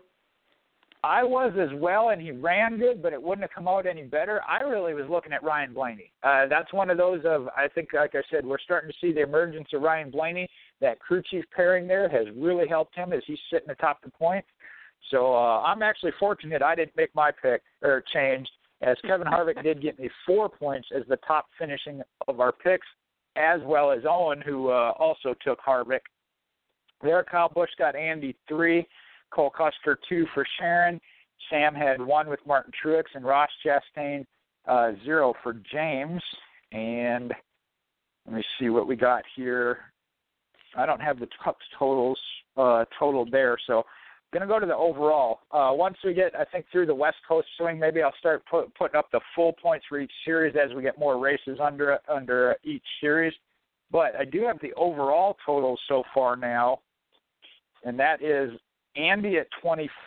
I'm sorry, myself at 24, Andy at 23, Sharon at 20, Sam at 16, James at 12. And joining in late there, Owen at 9. And again, 6 points going out starting next week. So we're going to see, like I said, our own shakeup in our point system here for the fantasy picks, which, again, I'm so glad Owen came on board, not only as a writer here for Fan4Racing, doing some great things with the who's hot and who's not, and the winners and losers and the power rankings, but also having that another pick with us in the fantasy group just makes it that much more fun. Yes, it really does. And I think his goal is to try to get that to me by sometime on Tuesday so that we can get it posted either on Tuesday or early on Wednesday for fans to be able to review it as they think about their picks for the upcoming weekend of racing. Okay, with that, thank you to Jay for once again taking the time to manage the Fan4Racing fantasy game for us this season. We all have a really good time with it, and we appreciate the fact that you're willing to kind of keep track of everything throughout the season. My pleasure, my pleasure. Okay. Excuse me. It is time for us to get into hot topics. So I think I know what your first hot topic is going to be. So let's go ahead and get to it. All right. Well, we saw penalties in both the Truck Series as well as the Cup Series. And both of them, as more information came out on the Cup Series side, it actually increased my level of intensity on it. But the pre-race inspections found on for the Truck Series, pre-race inspection found problems with 3 of the 4-sport racing, and they were docked 10 points, driver and owner points immediately. And I'll come back to that part of it in a minute. The Cup Series, pre-race, they found some stuff with the JGR teams, which I believe was Eric Jones, Kyle Busch, and Denny Hamlin, Martin Truex. Actually, Christopher Bell was also one of them, yep, with the Line Family Racing. Joe Gibbs' affiliate team, another Toyota. There they were taking 15 minutes of practice time away from them, but they found the same thing prior to race day inspection and then penalized them the 10 points each, which I think I don't remember. Did all 4 of them get the 10-point deduction, or was it only the 3 main Joe Gibbs teams that got the points deduction? Yeah, all 3 of them got the 10 points driver deduction for driver and owner points. They all got level 1 penalties. That's so Kyle with that, Busch, Bell, and Denny Hamlin. Okay, so Eric Jones didn't get the second one, so he just lost the practice time. Okay. Well, and I don't see Eric Jones on this list. I know Chase Elliott didn't. He made it. He lost his car chief, Matt Barnt, for failing twice, but he did pass on the 3rd inspection. Therefore, he avoided having to start at the end of the line. So if Eric Jones did not pass inspection, it probably was just one time.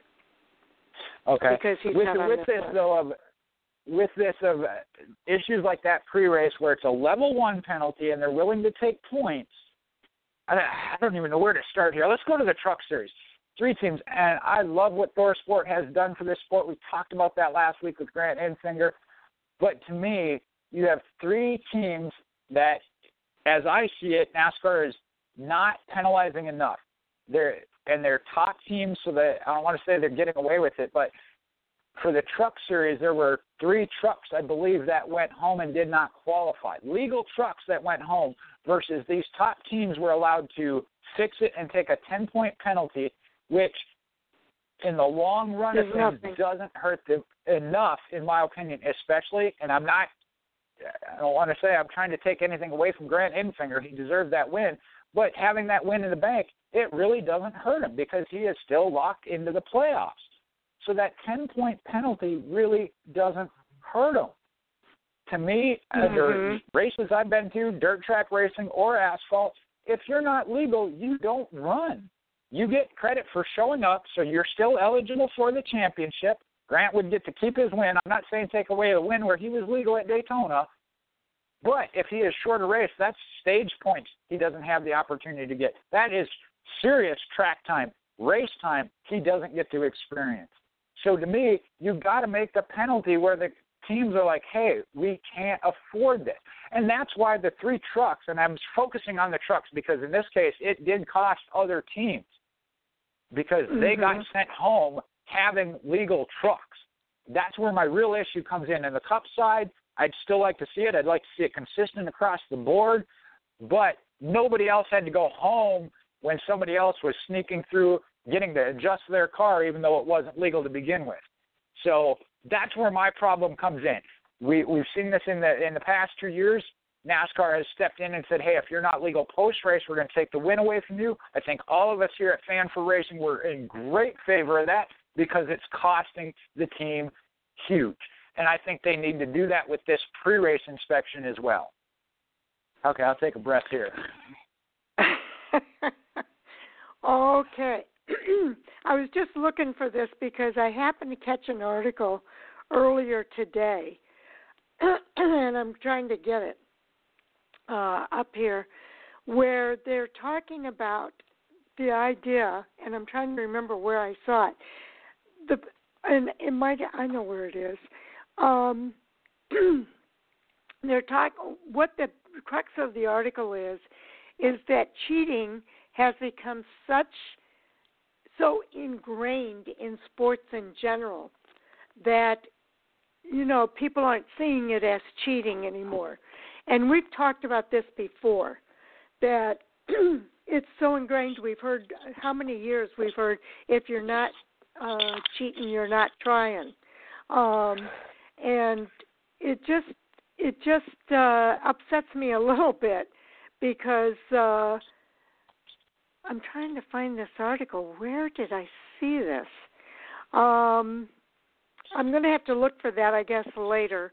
But it really talked about how it's so ingrained in sports today, not just NASCAR, but in sports in general, that people aren't seeing it as cheating. It's become a way of life. And it's not just in sports. It speaks also to our culture, unfortunately, that people think that they're exempt from the rules, that they're entitled in some way or another. We see it all the time with people. I see people parking in places that they shouldn't be parking in because they don't want to take the time to park where they're supposed to park for whatever reason. And it is frustrating because it's not the way I think we were brought up. And maybe that's a generational thing, but I would hate to think that this country is moving in that direction, that cheating and lying seems to be okay anymore.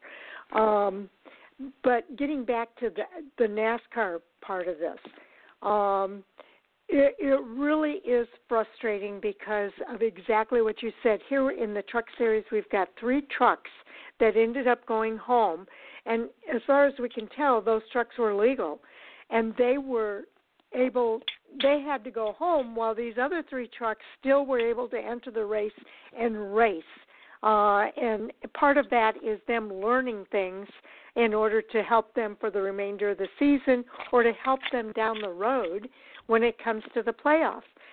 And that's frustrating. It's very frustrating for us as fans because, and I go back to what I've said before, the last thing I want to see is someone on that hoisting a championship trophy, and we know that they were caught with penalties throughout the season repeatedly.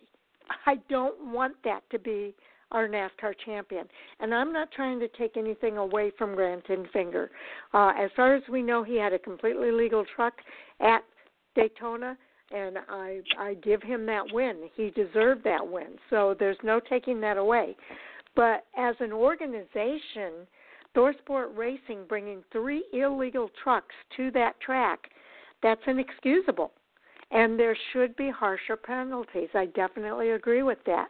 And I know Andy's not here to voice his opinion, but he will be voicing his opinion in an article this week at Fan4Racing and his weekly feature of NASCAR Hot Topics. And we'll be able to hear his view in that article. But I think sitting them out is the only thing that's really going to make the message. And you're right. If you look at the other leagues that run around this country, if you bring an illegal car to the track, and the Snowball Derby is one of those, if you bring an illegal car to the track, you're not going to race. And that's just the way it is. And people have to deal with it. Just because you're in a Premier Series and you're in NASCAR's top 3 does not excuse that organization from bringing 3 trucks that are illegal to the track. Did you happen to hear what the infractions were, Jay? I can see if I can pull it up real quick. I'm happy to share that soapbox. I know we talked about this some and you guys already kind of had my viewpoint on it coming into it, but I'm more than happy to share the soapbox there, because you're right. It is just absolutely unacceptable, especially for a top team.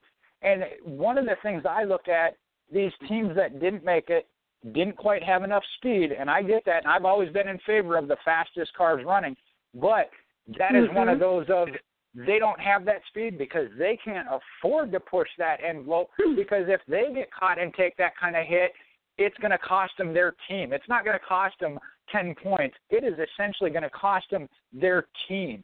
And that's where I have the real problem, like you said, of just because you're at the top level or one of the top teams in a series, you shouldn't be exempt from the rules, because it, again, even if you fine them, and that's why NASCAR went away from the fining them, because some of these teams, I don't want to say they had money set aside, but if they got fined, they had the money to cover it, whereas certain teams, they would have to sell their team in order to just pay the fine. And I go back to Carl Long when with his motor issue.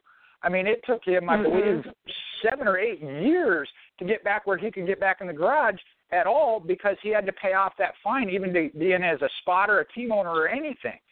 You know, it took him years to recover from that. Okay, I've got the penalty report here, so let me kind of go over that. The cars involved were the number 13, the number 88, and the number 98, all from ThorSport Racing, and then the number 26 from GMS Racing. And all three had exactly the same issue.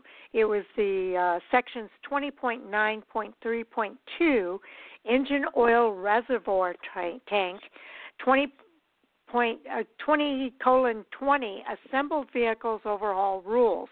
Note, aerodynamic panels not permitted, engine oil reservoir tank mounting brackets, and supports. So that's what it involved. So it had to do with aerodynamic panels not being permitted. So they did, if I recall, there was some bonding that took place to make those panels more aerodynamic for the racetrack, and that's what NASCAR took an exception to. And I really think the fact that they tampered with the aerodynamics of that truck, that makes it a really big penalty in my mind. Exactly, and I think, though, you're combining the two. With the Truck Series, those panels, the bonding is what Toyota was doing on the Cup side. And the fact that they got warned about it pre-race and were originally only penalized practice time, but then still continued to do it and tried to get into race conditions with the same thing, and then they said, okay, we're going to take the 10 points.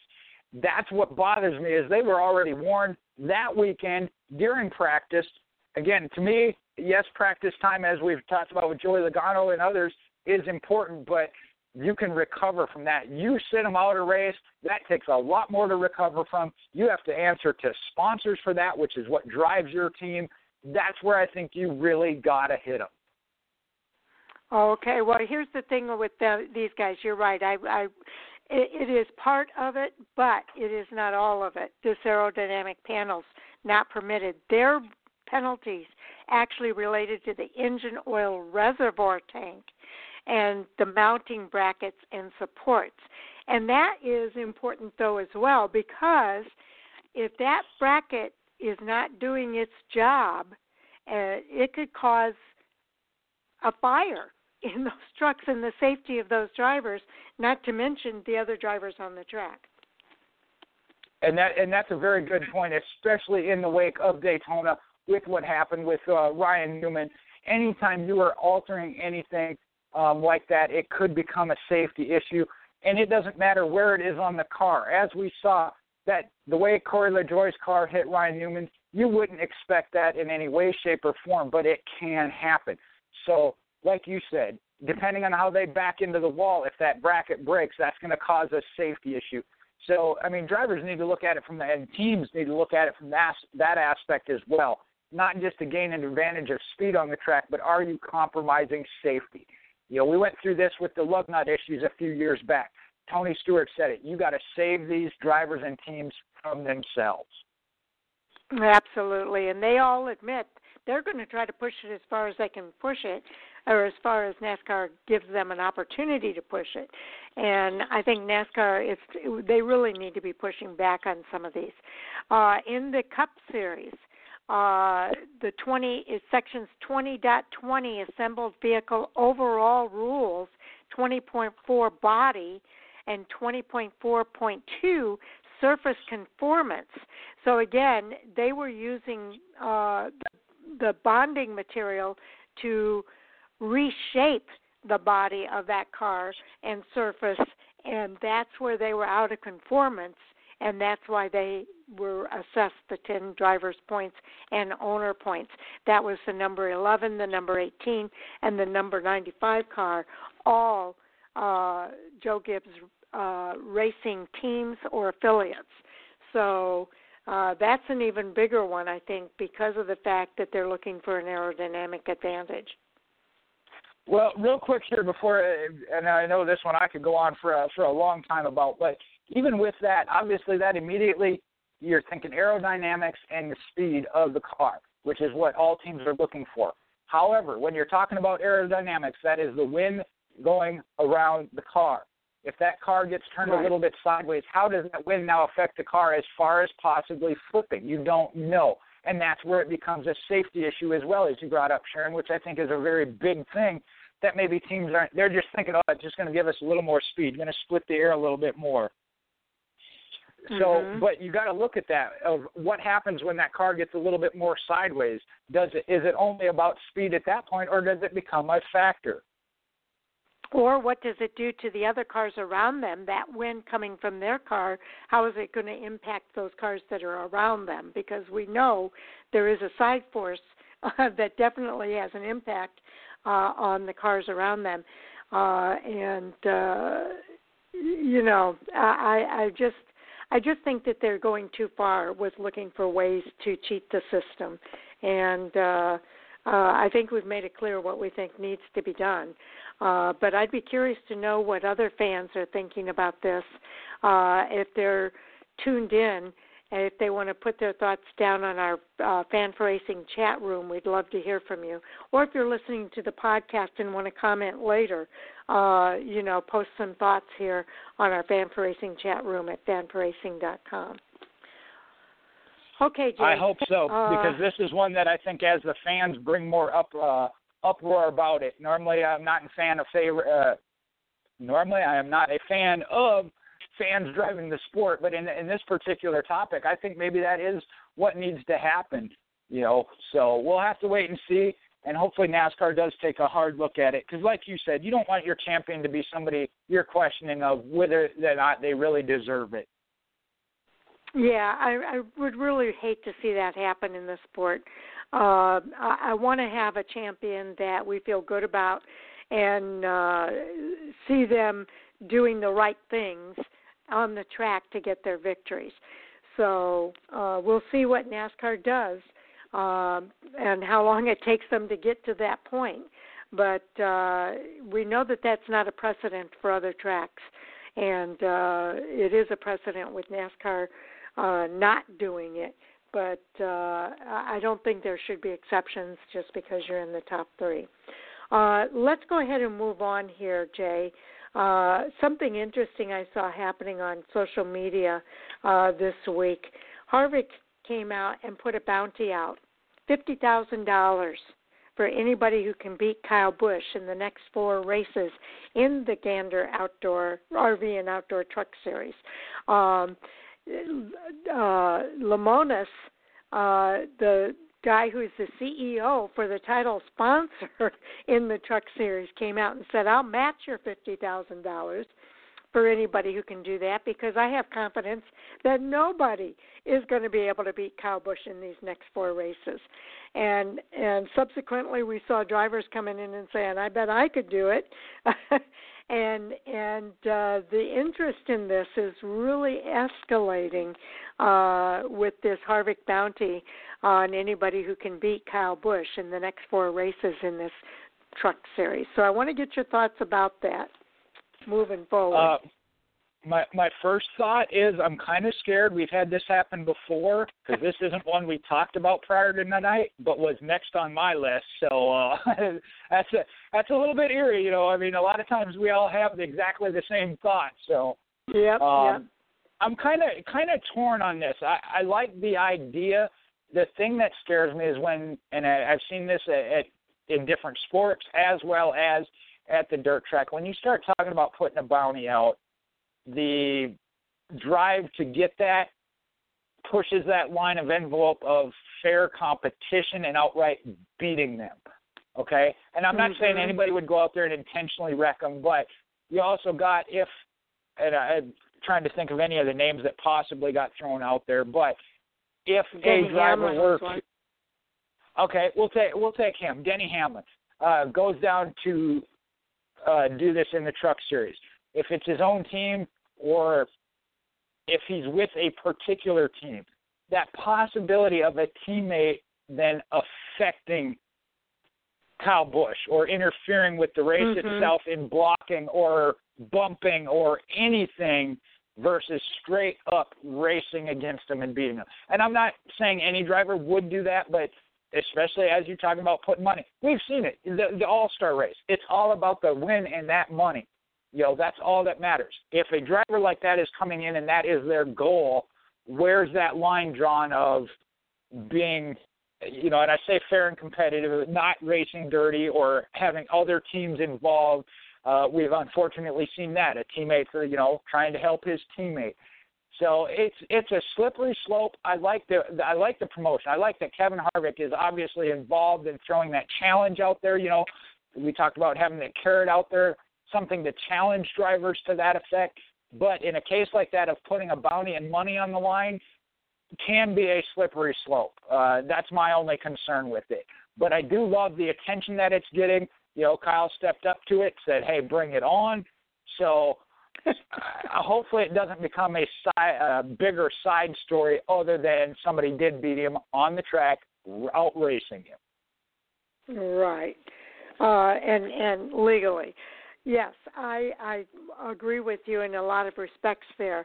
I will just also mention that Kyle Busch came back on social media and said, well, what happens if nobody does beat me and I win all four of these next four races? I think the resolution to that, because Samantha Busch put this out there, and I guess everybody's agreed to it now, is that $100,000 be donated to their Bundle of Joy Fund. And I think that would be a very worthwhile cause for that money. And I think everybody's agreed to make that happen if Kyle Busch does win the next four races. Here's the thing. When you put that kind of money on the line, I think it interferes with, and especially if outside drivers now come into the race to go after that $100,000. Here's what I think could happen. Oops, we're getting to that point where I've got to tell everybody. I was trying to debate how to let you know. I was trying to debate how to let you know that without outright interrupting you, but yeah. I got to go. We are coming down to the 10:30 mark here, and that means that we are going to go off the air right at 10:30. But we do continue recording the rest of the conversation, and fans can hear the rest of that conversation on our podcast. If you've listened up to this point, you're just going to fast forward to the 2-hour mark to hear the rest of the conversation. If you're listening on the podcast, you'll be able to listen straight through to hear all of the conversation throughout our Hot Topic overtime segment. And we'd just like to alert fans, especially if you're new, that is going to happen so that it doesn't come as a surprise at the end, at that 10:30 mark. Okay, here's where I think there could be a problem, is you've got drivers in this series that are racing for points, that are racing for a championship. Now you bring in these outside drivers who are racing for that $100,000. How is that going to impact these drivers that are racing for the championship and trying to earn points? Because now those stage points are maybe going to go to other drivers, or they're not even going to get those points, is what I'm saying, because the other drivers are going to take those spots. So I think that there's a problem with it from that perspective as well, as the points that you brought up. These drivers are going to get much more intense in the driving, which it's already intense in the truck series as far as I'm concerned, and it has created great racing. But there comes a point where that intensity is going to be counterproductive to the great racing that we're seeing in the truck series as it stands right now. So, yeah, I think it's a great idea. I would like to see them keep it just to the current truck series drivers that are racing for points and not bring in any outside drivers to try to interfere with their points battle, if you will. But whether or not that's going to happen, I don't know, Jay. Any follow-ups there? You know, and I take that back. I think it was discussed a little bit because I think that was kind of Andy's perspective was that he would rather see it be one of the Cup or Truck Series regulars to be able to earn that if they're able to beat Kyle Busch in one of the 4 events remaining that he is going to be in. So I do like that idea. I really like the idea of, obviously this is a high possibility. Samantha Busch coming in after Kyle made the comment of if he got the money, Samantha Busch coming in with the Bundle for Joy program that they're a part of, that if Kyle were able to do it and that money go to the that foundation, I do really like that. You know, and that might be one where I might even root for Kyle Busch so that money does go to that program. There are aspects of the idea that I do like, but like you mentioned too, and I think maybe that would be the thing is keeping it within the Truck Series alone. Fans would be kind of torn, I think, because, again, they're upset that a Cup regular is in the series. Bringing another Cup driver in to beat him, you're basically doubling what they didn't like. However, they might be in favor of that because they want to see Kyle get beat. So kind of 50-50 on the overall fan reaction to it. Right. But I do like the idea of it going through a Truck Series driver that is able to, a regular championship contending, like you mentioned, Truck Series driver being the one to be able to knock him off. But like I said, there's some other positives. And, yeah, it was made in fun and just kind of a spirit of competition thing. Like I said, Samantha taking the opportunity to try and make a positive out of even that. If they don't get that the foundation gets the money. So there are some good things that come of it. And it's one of those we're talking about, you know, what if this happens or what if so-and-so interferes. That's not to say it would happen. It's just there is a concern there. And like you said, it kind of maybe affects that championship. So if it does happen, hopefully it all happens in the right way. And, again, if another driver does get that money, that's good for them. If Kyle goes 5 for 5 again and wins the next 4, the foundation gets the money. So that aspect of it, it's a win-win.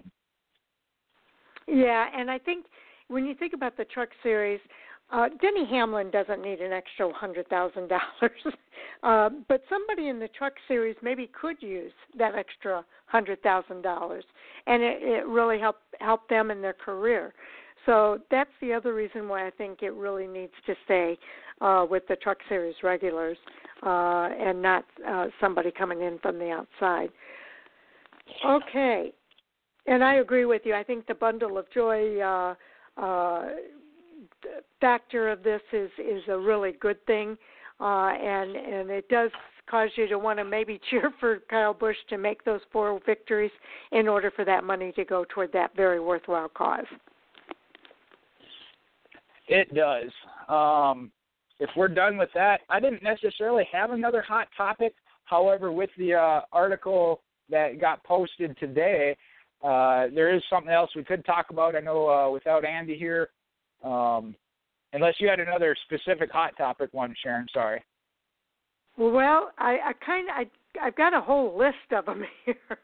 One of them kind of tied into the penalty thing, so I'm not even going to bring that up. But I wanted to talk about the crew chief swaps that took place in the off season and how you felt that was kind of working out after 2 races in the books, because it seems like you know the cream of the crop with the crew chiefs seems to be making the difference in this case. And I know we talked opposite of that earlier, but Paul Wolf coming over from Keselowski's team to work with Joey Logano seems to be working out pretty well with his victory this past weekend. Not so well for Brad Keselowski. Okay, I said I was a little scared earlier. Now I'm a lot scared. I hadn't even mentioned this to you yet. I was going to give it another couple of weeks, and that was going to be an article I was going to work on. So we'll go ahead and touch on it now.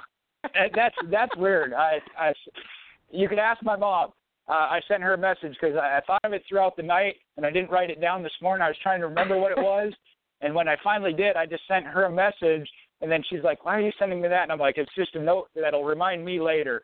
That is so weird. I don't know why we call and message each other. Apparently, we can just read each other's minds.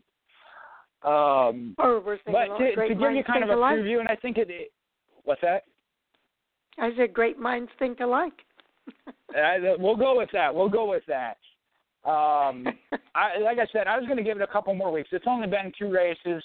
It does take time to settle things in, like we talked. If you're switching manufacturer or anything like that, a new crew chief, obviously a combination. So I think another couple of weeks will really tell the tale. But at this point, and you mentioned Joey Logano and Paul Wolf, I think Todd Gordon and Ryan Blaney is the true benefactor of it.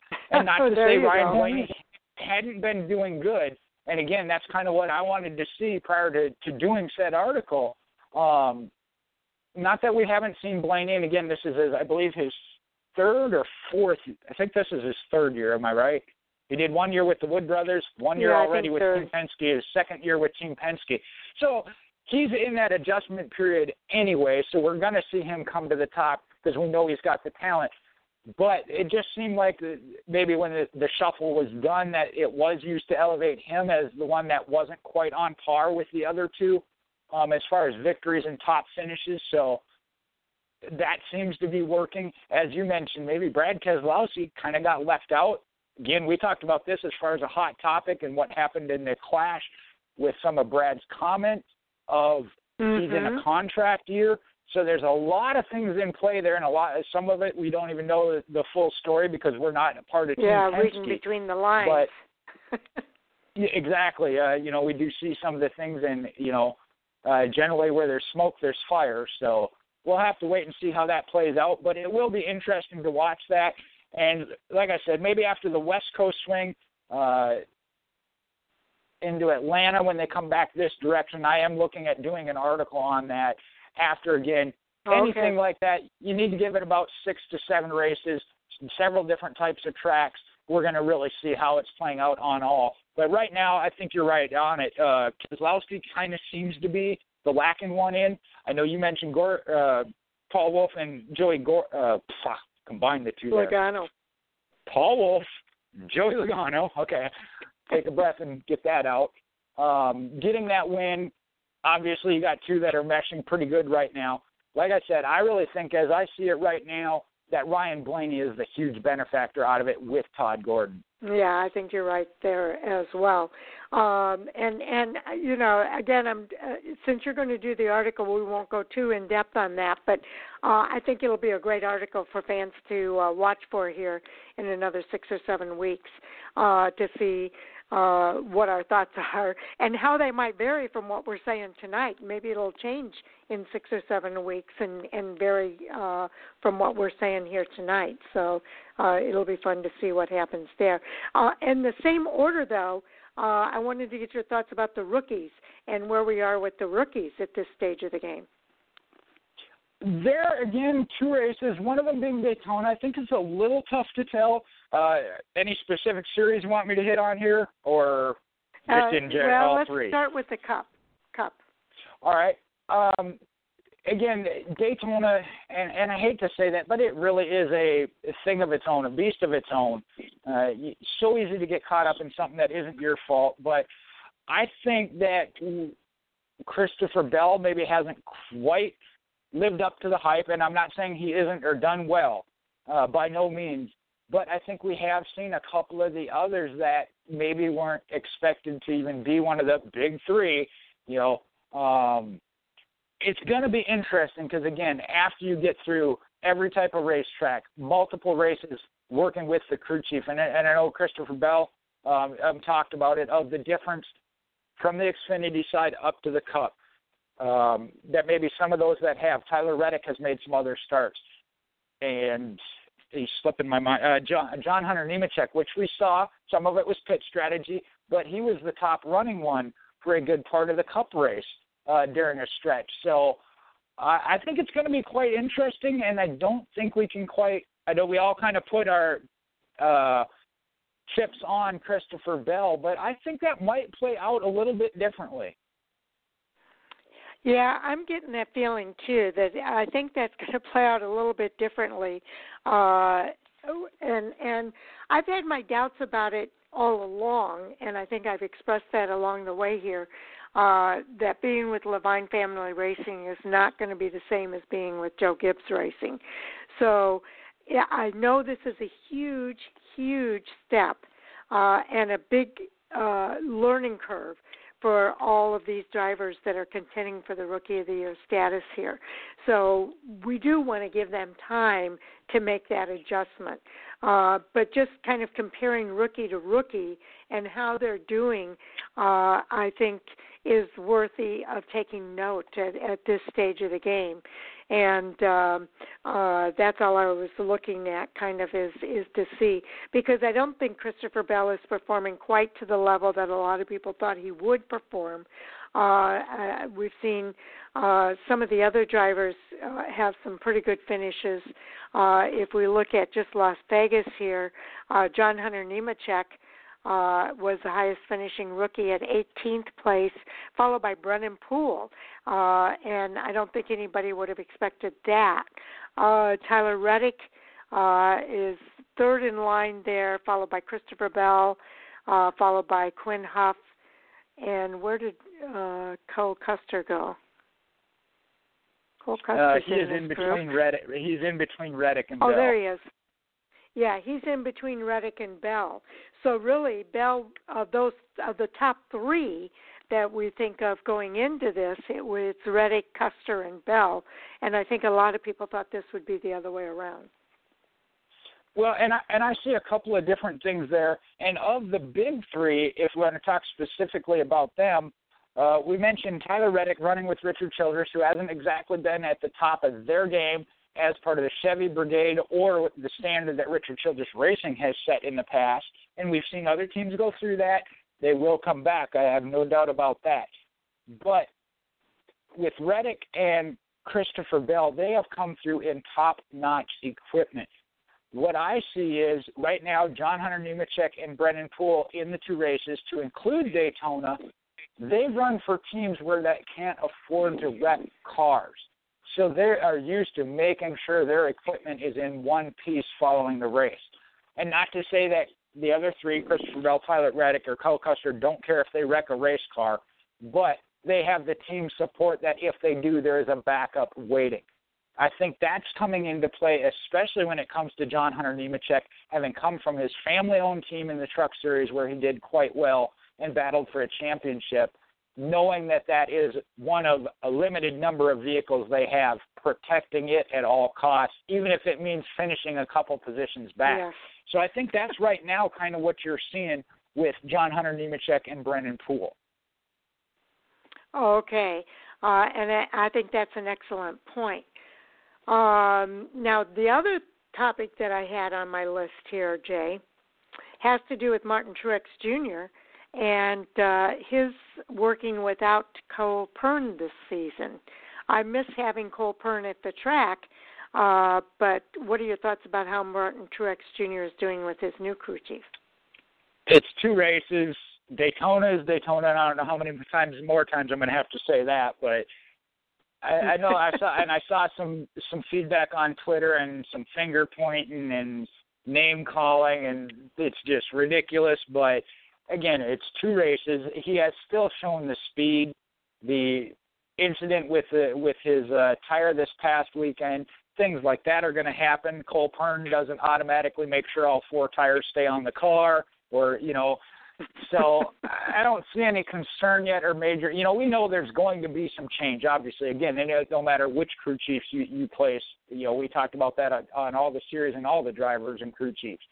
So I think it is too early to say anything about it yet. Obviously, we're going to keep an eye on it. But I don't think Martin's results so far this year have necessarily anything to do with the lack of Cole Pearn. Yes, I 100% agree with you. I think it's way too early to start placing any blame anywhere with regard to the team. If you look at the last couple of seasons, Martin Truex Jr. Doesn't necessarily come up with a win until about 5 races into it, if not a few more. So I'm not concerned yet for Martin Truex Jr. We've seen him racing at the front, both at Daytona and at Las Vegas. Things have come up that maybe, you know, in Las Vegas he finished 16th, where it doesn't necessarily reflect how well he ran throughout the race. So I think we have to give this some time and see how he does. Again, let's revisit it again, maybe 7 or 8 races out, and see how it stands at that point, and revisit that whole topic again. But a lot of fans out there kind of giving a lot of blame already, and we're only 2 races into the season, so let's give them some time to kind of work things out. I think that they will work things out, and I think we will see, just based on what I've seen so far in the first 2 races with them contending at the top throughout the race, I think we will see good things for Martin Truex and his new crew chief for this season, so we'll revisit down the road. It certainly is one that we will be watching throughout the year, whether it be all of a sudden we see him at the top again and saying, okay, it is the driver, you know, the team, everything, and I'm not taking anything away from the crew chief they brought in. But it's way too early to be jumping the gun and saying that, you know, Martin can't win without Cole Pearn. Like I said, the tire issue, we saw several other teams have tire issues that have been with the same crew chief for 2 or 3 years. So I don't see any. They're struggling right now. They haven't had the best finishes. Like I said, Daytona is what it is, and they're at Las Vegas, as you mentioned, where he was running versus where he finished following that issue. And truthfully, considering what happened and the way he hit the wall, I think a 16th place finish was actually really good because it really looked like he crushed that quarter panel of the car, which at Las Vegas with the aerodynamics could have been a huge factor. So I think they recovered well, which, again, sign of a championship team. Absolutely. So, you know, I think we need to just give them more time and not be throwing any blame around. Fans, of course, are going to do what fans do, and that's okay. But just to kind of throw our 2 cents in on that, that's where I'm at. Okay, and I think you had another topic kind of at the tip of your tongue. Yeah, and we kind of talked about it throughout the review of the race and the article that you shared on Fan4Racing. The new faces that are in the top 16 right now. Again, 2 races in, both ways. You don't ever want to jump the gun. But just the fact that they are there right now that we're seeing that we have talked about, and this is specifically on the Cup side, Bubba Wallace having a great finish, Corey LaJoie being in the 16th spot, Ty Dillon being in the 10th spot. Just seeing, at least for the point anyway, we know the cream is going to rise to the top. We'll see how that plays out for this season. But it is certainly enjoyable, and that's what makes NASCAR so great, is to see that mixture and see these other teams come up and build up to where Joe Gibbs is at, where Rick Hendrick is at with their teams. You know, some of those we're seeing the beginning of that build. So I really do like that. Yes, this is an article that came through on the NASCAR Wire, and it is written by Holly Kane. A lot of people are familiar with her, and I think it's a great article. It really brings up a really good point that we are seeing new faces in new places here. And I think it's good for the sport that we're seeing new faces in new places. And while we're talking about that, Matt DiBenedetto is one of the guys that is mentioned in this particular article. And another feature that I'm looking at doing here at Fan4Racing is a Fan4Racing focus on either a driver, a crew member, or some other member of the industry. But a focus feature. And this week, I'm looking to put together an article that does put a focus on Matt DiBenedetto with his second-place finish at Las Vegas Motor Speedway this past weekend. I thought he should be our fan focus or our driver focus feature for our debut of this feature. So look for that coming out sometime this week as well. Most certainly one worthy of it, not just the second place at Las Vegas, which was good for the Wood brothers. I'm trying to remember what they said their last top 5 finish was on the 1.5-mile track. But, again, he also had a good showing as far as run-wise at Daytona, which we knew he would, and we knew the Wood brothers are capable of when we talked about going back to Trevor Bayne's 2011 win for that team. And we talked about that already. I'm sorry. There you go. As you're going to mention, 10th in the points. But we talked about that opportunity already when that announcement was made last year of that could be a really good situation for Matt DiBenedetto.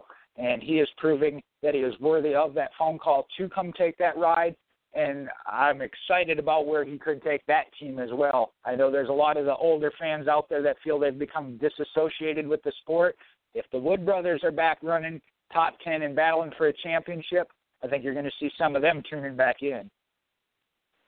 Absolutely. And I think Holly Kane, getting back to her article, really does a good job of spotlighting some of this up-and-coming talent. And some of these guys are not up-and-coming. Some of these drivers are veterans of the sport, but now they have that opportunity, and it's really an opportunity that's really working well for them. And Ricky Stenhouse Jr. is one of those guys. Who would have thought him going to the number 47 with JTG Doherty would have him looking so good already in this season with his third-place finish at Las Vegas Motor Speedway and a third-place showing in, I believe, is this his point standings I'm looking at?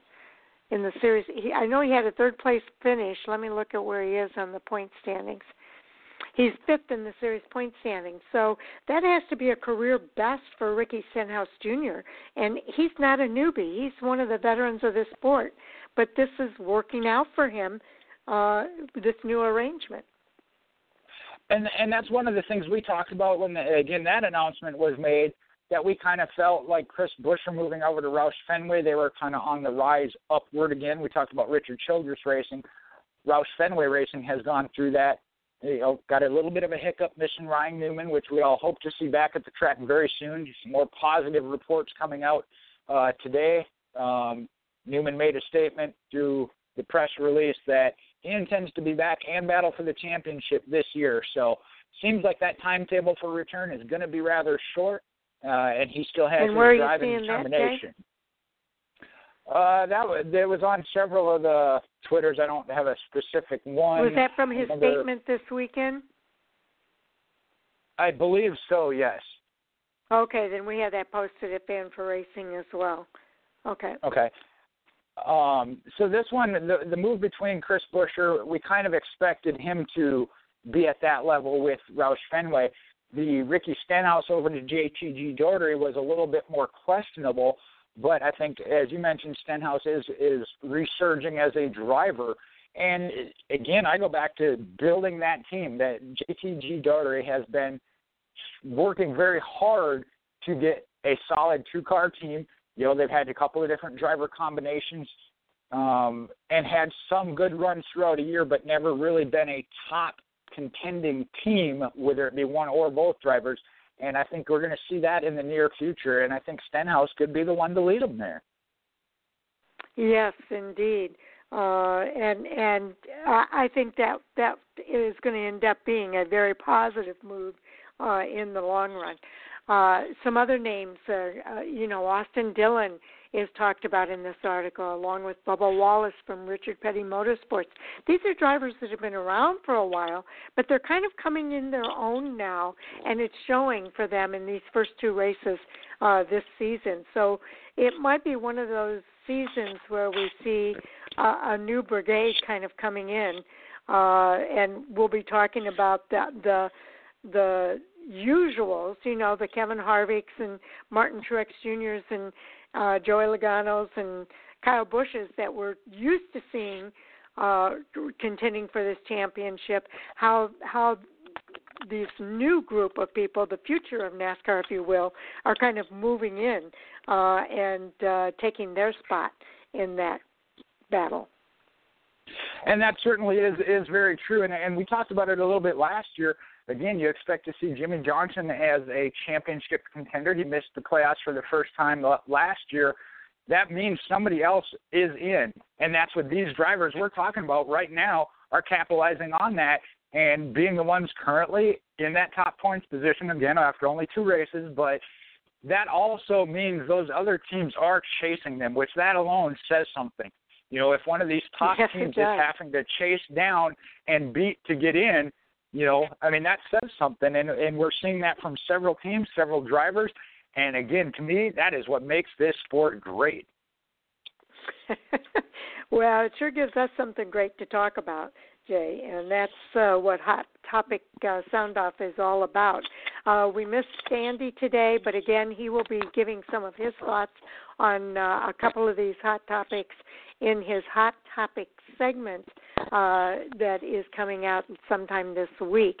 So fans can definitely watch for that. And Andy, we hope you'll be back with us on Thursday as we talk about the hot topics going into the racing at Auto Club Speedway. Well, we certainly do miss him. Like I said, I was actually really looking forward to his commentary on tonight's hot topics, which we ended up with more than what I thought we would.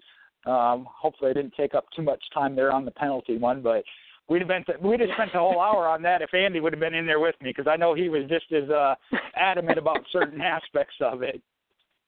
Okay. And in addition to Andy coming back on Thursday, we will look forward to having Sal Segala back in the co-hosting role of our Monday night show this coming Monday night. That will be into March already. So we are talking about March the 2nd. That Sal Segala will be back with us. So we'll definitely look forward to having him back here as well. We start at 8:30 p.m. Eastern Time for both our review show and our preview show. And our Hot Topics is always at 10 p.m. And, of course, we appreciate all of our listeners, whether you're listening to the live broadcast or the podcast. So we hope you'll continue to tune in. And with that, Jay, let's do our roundtable here. All right. Well, you can follow me. You can follow me. Well, then it's a straight line if you're not going around, huh? Exactly. Follow me on Facebook at Michael Husmann, Mopar MJ8 on Twitter and Instagram. And as far as upcoming things, obviously talked about the article I plan on doing on the crew chief swap there at Penske, and apparently I'm going to have to kind of keep my thoughts a little more to myself there, being that Sharon can read my mind and know what's coming. That's interesting. Okay, and Jay does have an article coming out tomorrow as well on who's next in the series that where names are made. And so you can look for that article coming out tomorrow. And then also the fan focus or the driver focus. It's actually a focus feature that we're doing periodically throughout the season here, starting with Matt DiBenedetto. So that will be coming out this week as well. I am Fan4Racing site on Twitter, and we are Fan4Racing blog and radio elsewhere on social media. We're trying to get this chat feature going during our live broadcast. We didn't get any response again tonight, Jay, so I don't know if we'll continue to do that with nobody responding on our chat feature. We'll have to wait and see if anybody responds from the podcast. But if you want to keep that going, you'll need to start responding so that we know that there's interest in doing that. Otherwise, I think we'll just stop the chat room feature for the radio show, but we will continue to do it with our race day chat, which seems to be going pretty well. You know, I kind of had that thought, and I know we kind of talked about it offline as well. The race day certainly seems to be a more popular one. You know, I don't know if during the week fans are with work and dinner and kids or whatever. Unfortunately, maybe we will have to cut that out. We'll have to see how long you want to take to evaluate that. But I know tonight, actually, I couldn't even get logged in. I was logging in, and it was one of them wouldn't connect via my laptop, and the one via the phone was taking me back to, I believe it was Saturdays. Oh, wow. Okay, that's strange. Because I have it posted right on the promotion piece at the front page of Fan4Racing, making it easy for fans to get to. I will say, we'll wait and see what happens on the podcast. You know, if this is something that fans aren't interested in, I can appreciate that. But at the same time, if we can get some engagement with the fans through this chat room during our broadcast or podcast, I think that would be great because it helps us too. It will enhance our conversation here on the radio show as well, to hear from fans and be able to share their thoughts on this as well. And I know sometimes fans don't feel like calling into the radio show, but they're more comfortable maybe in that chat room environment. So we'll see how it goes and take it from there. But we will certainly continue the race day chat throughout the season. Maybe not every weekend, but we will be up this weekend with that race day chat, and we know we get a lot of fan engagement there. So thanks to everybody for that. I most certainly hope that we do see some more interaction on it because we do enjoy it. And like you said, that is what this sport is about, is all those differing opinions. You know, we share ours. And even though we don't always agree, the conversation revolving around why and what that different perspective is really what makes especially talk shows interesting. Absolutely. And the thing that I like is we're always respectful, and we can walk away laughing when all of our opinions have been shared, and I think that's a good thing. So with that, I think we're ready to call it a wrap day, and we'll look forward to talking to everybody on the other side for Thursday night's preview show of Auto Club Speedway. All right. Looking forward to it. Okay. Good night, everybody. Good night.